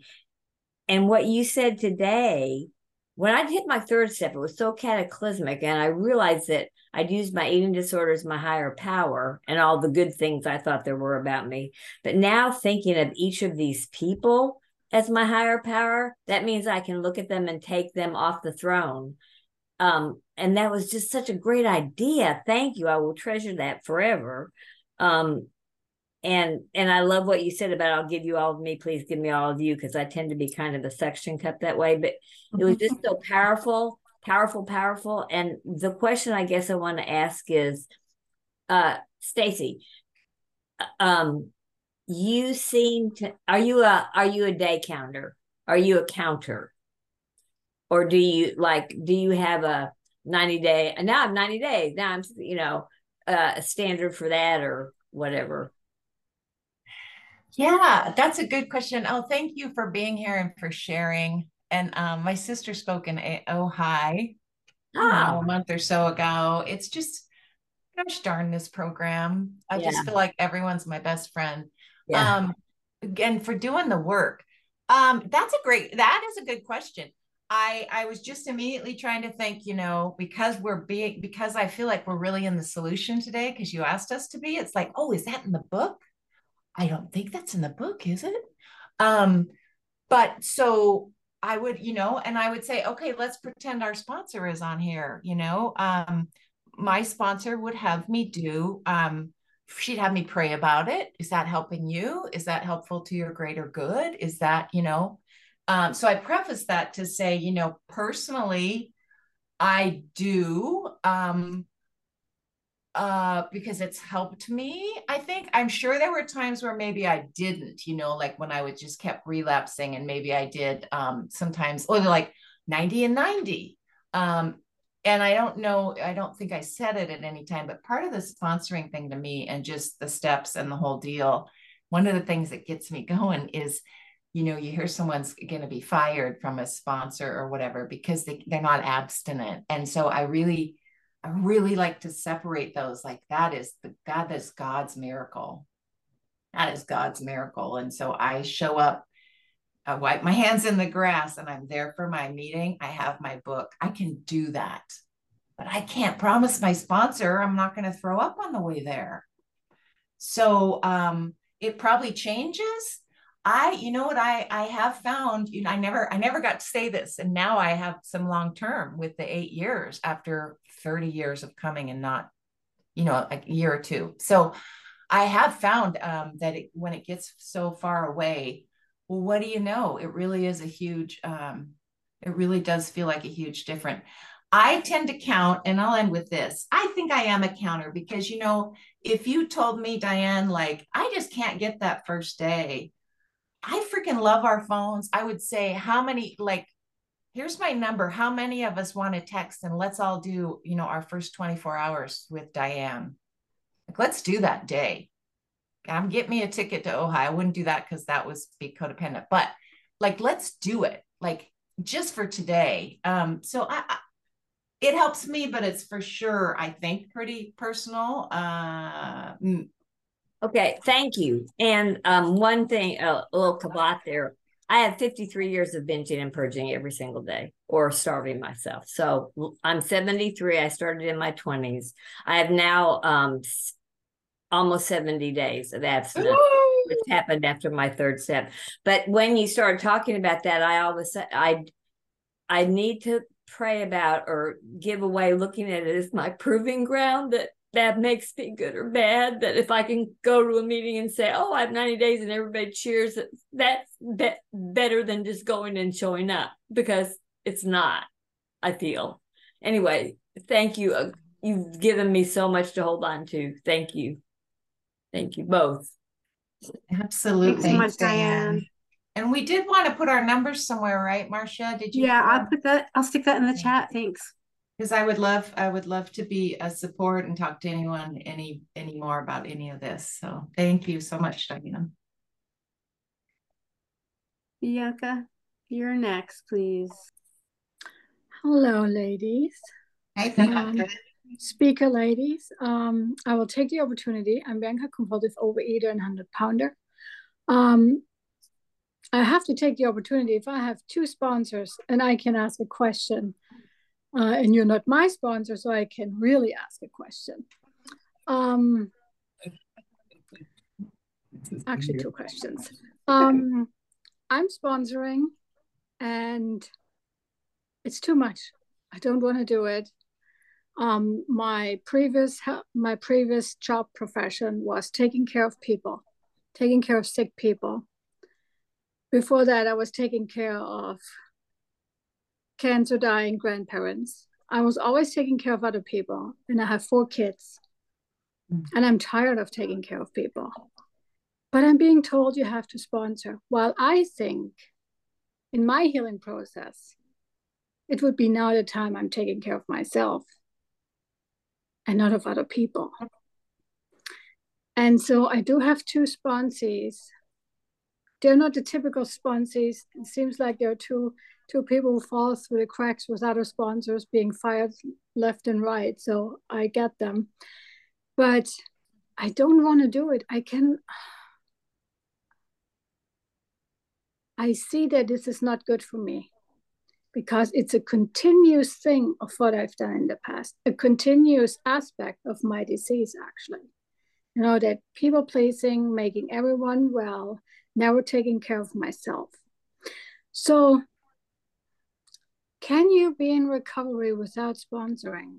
I know it doesn't sound right when I speak it out, but I really would like to know, can I jinx my recovery in saying, okay, I'm not sponsoring until I'm ready, and not being pushed by my sponsor or being pushed by people who think they know what's best for me.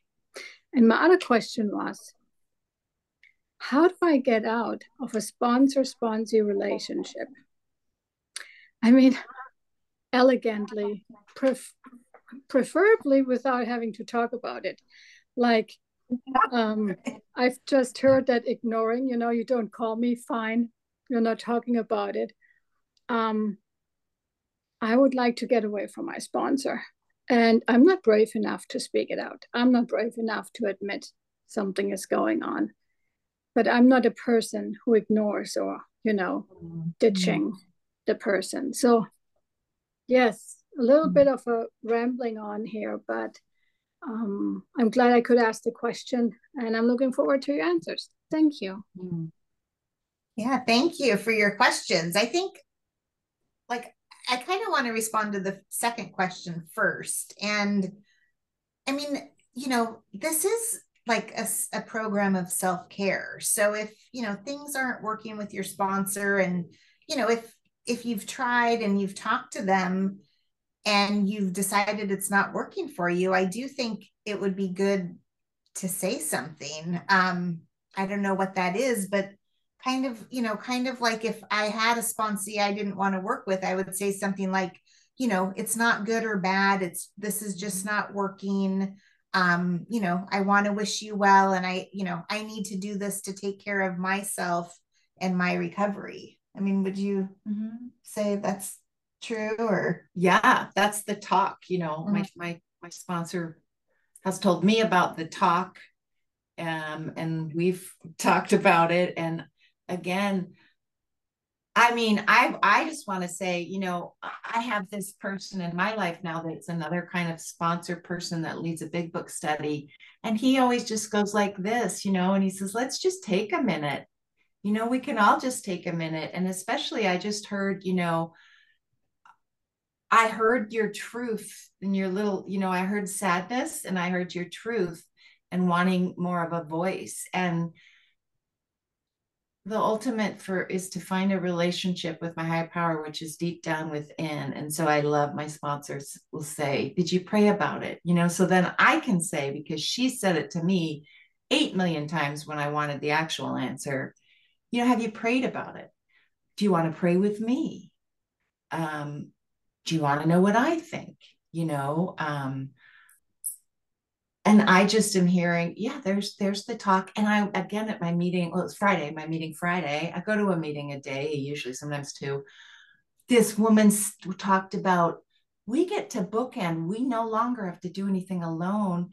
And she said, one time she was on her phone for 5 hours with someone while she did something. And I chatted her. I'm like, are you serious? And she's like, yeah, my sister.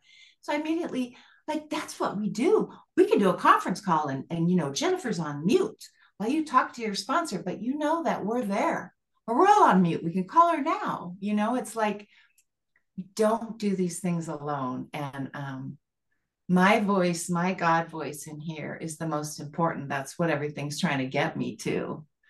And if your little God voice is saying, I'm just hearing like, and also I think about food being shoved down my throat. Like, I really need to be able to say no, because that helps me not shove food down my throat. So the talk is letting go of a sponsee or a sponsor. It's not good or bad.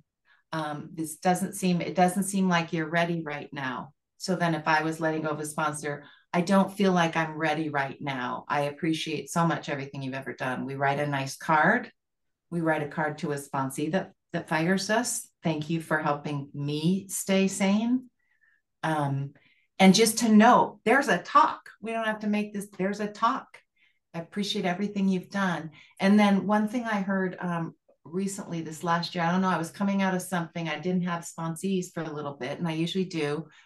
I didn't freaking want them, Bianca. I don't want them either. No, I want a sheet cake. So you can kind of see, my best thinking, but she didn't make me, and nobody made me and my sponsor, but I heard a speaker. That was God. And she said, if you don't want to be of service, pray to want to. I'd never heard that before. I prayed to want to, and things shifted.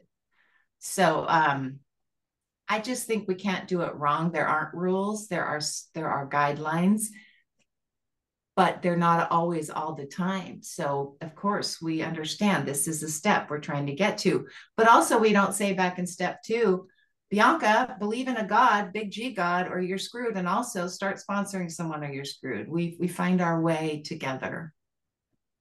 I don't know if that answered, but. Thank you very much. And Sherry, you've got your hand raised. Hi, friends. I'm a compulsive overeater and bulimic. My name is Sherry. Thank you so much, Jennifer and Stacey. I am so glad that I was here. And I actually, if it's okay, wanted to just offer something about sponsorship that I heard, and it's in reflection to what was just shared. And that is, my understanding is that the word sponsor is actually not mentioned anywhere in the big book.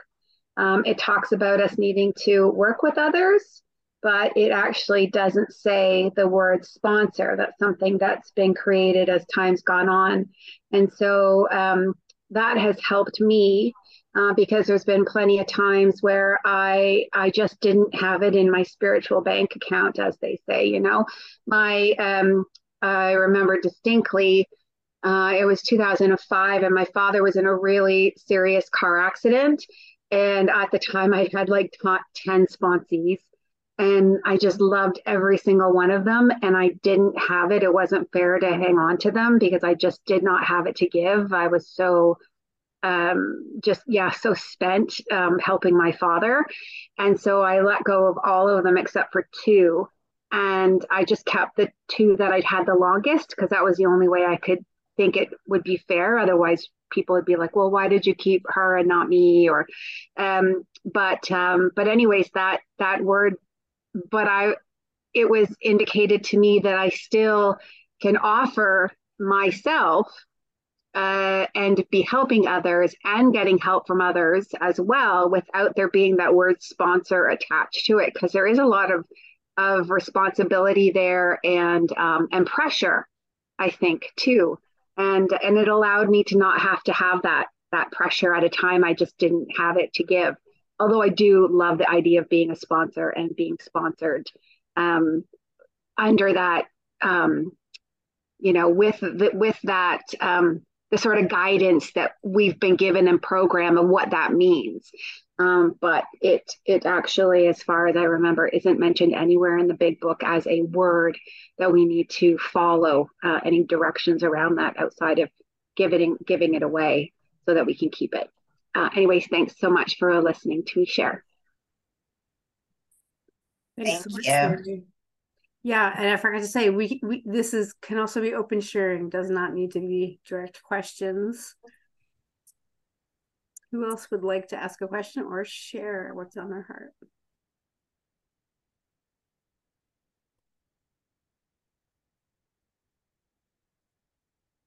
I do feel this is Stacey again, and I do feel, and I'm not, there's no right or wrong, and I totally love, yes, sponsorship isn't in here. I have found as an OA person, a big piece of my recovery, because we're on this topic, by year 12, when I couldn't stop purging, I did find Al-Anon, and it's a sister program. But I found, and I see a lot of times with my sponsees and overeaters, a lot of times we just, that boundary thing, I just don't get it. And 9 times out of 10, my sponsees, I don't send them there or whatever. But so I found for me, I was missing out because I could not sponsor because I had behind the food. Every time I slip with food still, it's because I've had a people slip. It always is. Can't even believe it. I can walk it right back. So I would also say, I personally, I don't do this to be good or to check off that last step. This is the step that has saved my hiney. It's the one I could never do. I got a lot of growth and learning through mistakes and how to actually have a healthy relationship with boundaries that has then informed my alcoholic family, who I'm very close to, all that stuff, my husband. So I got to practice in here. But this is the thing that saved me, because when I'm doing whatever I'm doing and stuff happens, I said I would meet you before the meeting at 8:45 at Yahoo. And tell you what, I have a couple of those a week. And those are my little lily pads that have saved me over and over through the last several years, with a huge caveat. And if I could say one thing in sponsoring, there is a way that I don't do perfectly, but I was taught to do it so clean with just the 12 steps and instructions on when you meet, how you meet, and what goes down, that it feels very safe. And and I don't know that we talk about that enough, and when if I'm hanging out with my sister and she gets calls, she'll put it on, she'll just talk about their lives and helping them for hours. And when she hangs up, I want to eat. But that's how I used to do it. So I just want to put out there, I want to always move toward that solution. I need to know how to do that, because I want to get out of myself, and I get to relive my miracle with every sponsee. And if I can't relive my miracle, I will relapse. I'm not trying to get good or be a helper. I can't. That'll kill me. It almost killed me. So, it's out there, and I love to talk about, it's even formulaic and whatever. We don't have time, but give me a call if you want to learn more about that. What I've learned from my sponsor. Thanks, Stacey. Well, I've got a question. Thanks so much, you guys. I think I do want to ask questions about, how to find a sponsor. And maybe more because, well, there's so many things on my mind around sponsoring and being a sponsor, being a sponsee. But I guess the thing that's really on my mind and is going with what the theme at the moment of boundaries, there have been times when I do not have a clean exit strategy, and I get sucked in, and I do work not Al-Anon but another people program, so it definitely it's this arena where I get to practice and make mistakes for sure. But I guess I just want to offer my hope that, and I think possibly Jennifer, you suggested this to me, that the 12-day sponsoring program is very defined. It's very easy to follow, and it's OA approved. It's right up there on the website. And so I kind of made a decision recently that going forward, if someone should ask me to sponsor them, I'm going to suggest that we start off doing it that way, and then we'll just have a time to see if it's a fit.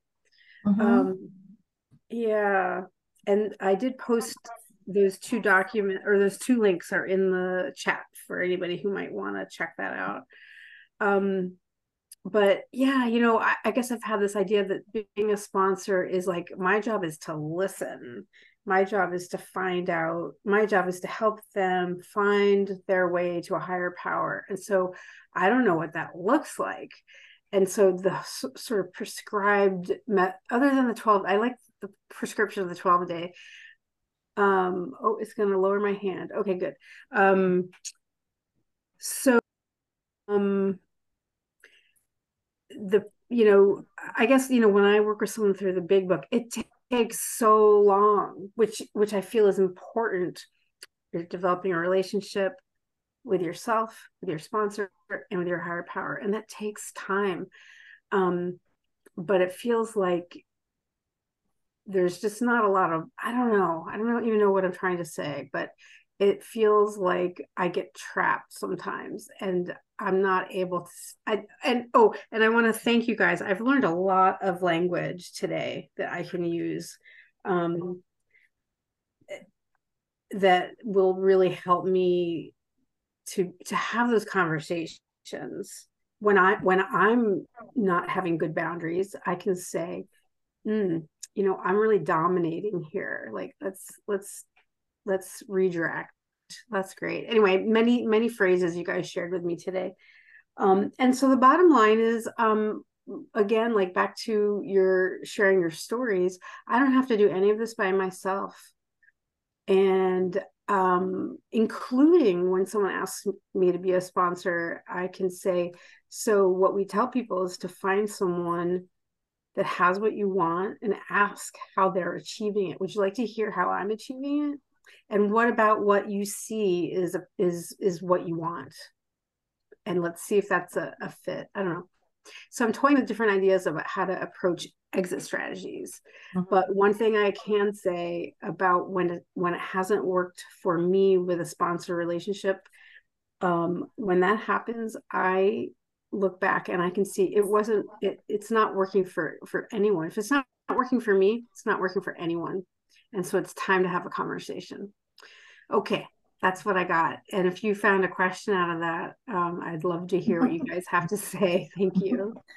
Thanks, Marcia. I just was thinking, and I think you kind of wrapped up with, we don't have to do it alone. I don't have to figure it out. Like, that's not one of my tools, is to figure it out. But, there are people that have gone before us and people that have dealt with this. And, like Stacey taught me like the talk, and I have like 2 or 3 sentences written down that, I almost use as a script, and, and just talking about it. And like you said, like, it's, if it's not working for me, it's probably not working for the other person either. I love, you had your first question was like how to find someone, and that can be really hard. And I have been taught, if someone asks me to sponsor them, first of all, because I am a people pleaser, I have my number, it's 2, it's like a sleep number bed, whatever, and now it's 4, and I know where I'm at with all of them. But if I can't sponsor you, I'll say, I have two. I'm so sorry because I can't. Oh my gosh. If like you asked me, I'd be like, yes, I always wanted to come for a sleepover or whatever. It can't be personal. But then my sponsor said, but I am willing to help you find one, because my sponsor said, you don't just leave it, because people leave the program. Maybe you're the 10th freaking person they've asked. And then how I help you find one, first of all, is I think, are any of my sponsees ready or about to be ready? I call them, we do a text thing, my sponsor, we go to a 12-step, we start a big book study, because that's how we can be of service. Like someone's really good point, Sherry, it's, working with others, passing on what we've found. And my God, sometimes when I've had a couple bad days recently, I feel like I'm going to die if you don't help me right now. So think about the person, like back when, what if I just relapsed with bulimia and I had a year? I don't want to freaking hear about you have too many or what. I am going to die. And that's, the book also says, and I think that's so important about letting people go. We don't, you have to be willing. And when I think about when each of us were willing, when I was willing, I'd pull up to my sponsor's house early. I'm late for lots of stuff. I was never late. And she praised me because I also didn't knock on the door early. I waited till the exact time. I was afraid of her. I did everything she said because I was desperate. So if people can't do the one thing, like get there on time, and it's been a few times, that's when I'll have the talk, because someone that's thinking about shooting themselves because they can't stop throwing up is waiting for us. So it's not personal. And that's why we say it's not good or bad. And then the rest of the talk, I should say, we always say, this is what my sponsor taught me. We say, I will always be your sponsor. So if you're ready to work the steps again, that's great. But I may have filled your spot because I need the people. But it's not. And so usually they never come back. But we also share that it's just not your chapter right now if you can't make it to the meeting point. Yeah.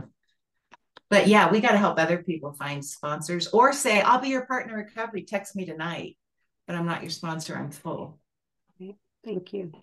Okay, Carol, and your iPhone, please go ahead.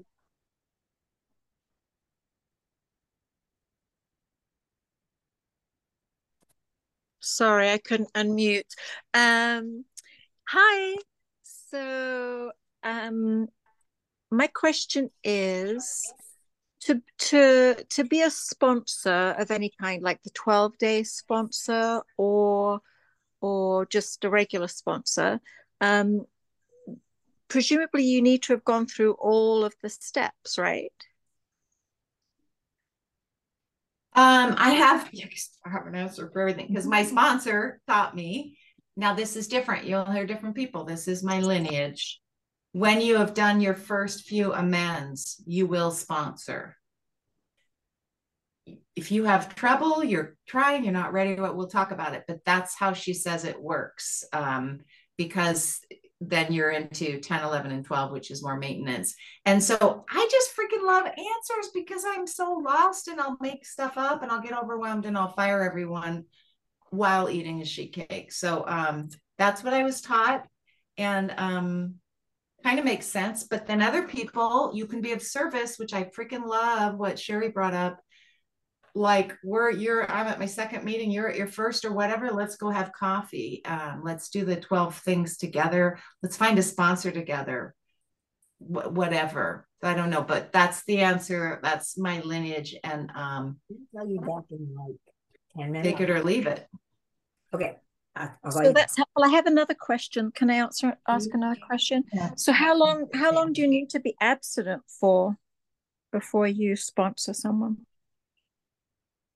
Yeah. I have no power over my abstinence. But when when I had done all my amends except the IRS, which I still haven't done, and I'm not quite willing, and I'm not sure, but I try to say the truth. I sponsor when I've gone through the steps. I've had a spiritual experience, a spiritual awakening, which is I can now do, be, and feel things I'd never been able to feel. Do I get to control if I, if I binge and purge on the way home today? I don't. I'll tell you about it. The other day when I ate the popcorn, I called a sponsee just because I thought she's going to like this. She's struggling. I left her a big old message about me and my popcorn. Not everyone does that, but I knew she'd be happy. She called me back. She was so goddamn happy about my message. She felt so good. You've had your spiritual awakening, I mean, a long time ago, right? Yeah, and it's continuing. It's so great. And you can read that in the appendix. I had it with the cell phone that kept telling us to remember to call God in the meeting yesterday. I haven't had it today for sure. We all have something. So we all have so much. But yeah, abstinence. I mean, I shouldn't say that. There are some areas of OA you have to have a certain amount and stuff. And, I could, if my sponsor's throwing up every day or something and struggling, I might choose to get someone else, but there's no language like that in here. Also, it's different with AA, but that's my understanding, my take. Okay, thank you. Yeah, she's nodding not because I know everything, but because I sponsored her. Right. So woo, she's like, same answer. Yeah. There are many other flavors, but okay. It's steps. Yeah. Thanks, Stacey. I do want to read. I didn't read this yet, and it might be, I know we're getting close, but that hope piece of why, what's the hope and why do we do this? I love the promises of the 12th step. It's in Working with Others, chapter 7, page 89. And I'm thinking about who's our little sweetie, that's Bianca, and all of us. That's crosstalk, I guess, but maybe not. Working with others. The first part is practical experience shows nothing will so much ensure immunity from relapse, I'll say, as intensive work with other compulsive overeaters. However that work is, whatever that work looks like. This is our 12th suggestion. Carry this message to others. I can help when no one else can. And also, Diane, I was told a long time ago with all my relapse, I'm going to be the queen of relapse help. She can't help me with relapse. She didn't, I don't know exactly, but like, I have that. Call me, right? I'm never going to be like, I don't know what you're talking about. So my struggles can help others where others won't. And so here's the promises, which I want, because I want good stuff. Like will take on new meaning.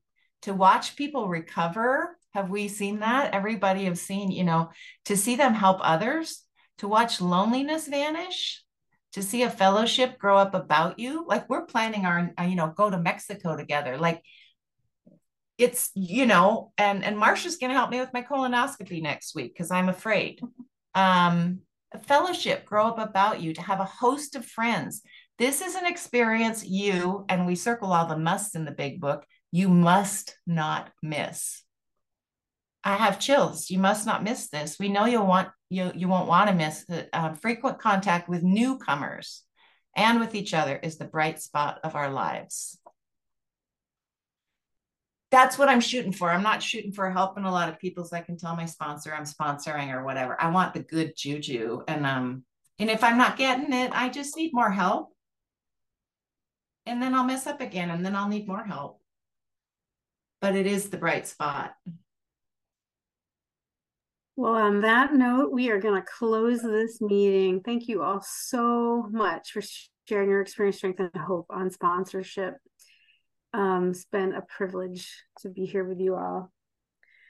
It was so wonderful to have you, and we appreciate you sharing your experience, strength, and hope while giving service to OA. Together, we get better. A reminder that the opinions expressed here today are those of individual OA members and do not represent OA as a whole. Please remember to honor our commitment to each other's anonymity. Take the stories, but leave the names behind.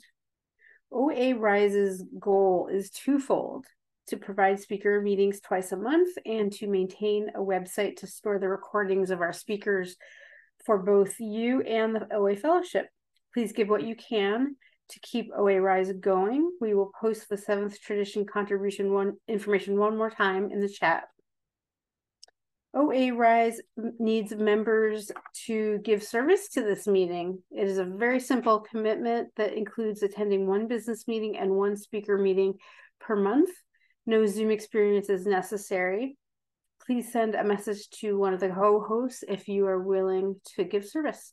Additionally, we are always looking for speakers and speaker suggestions.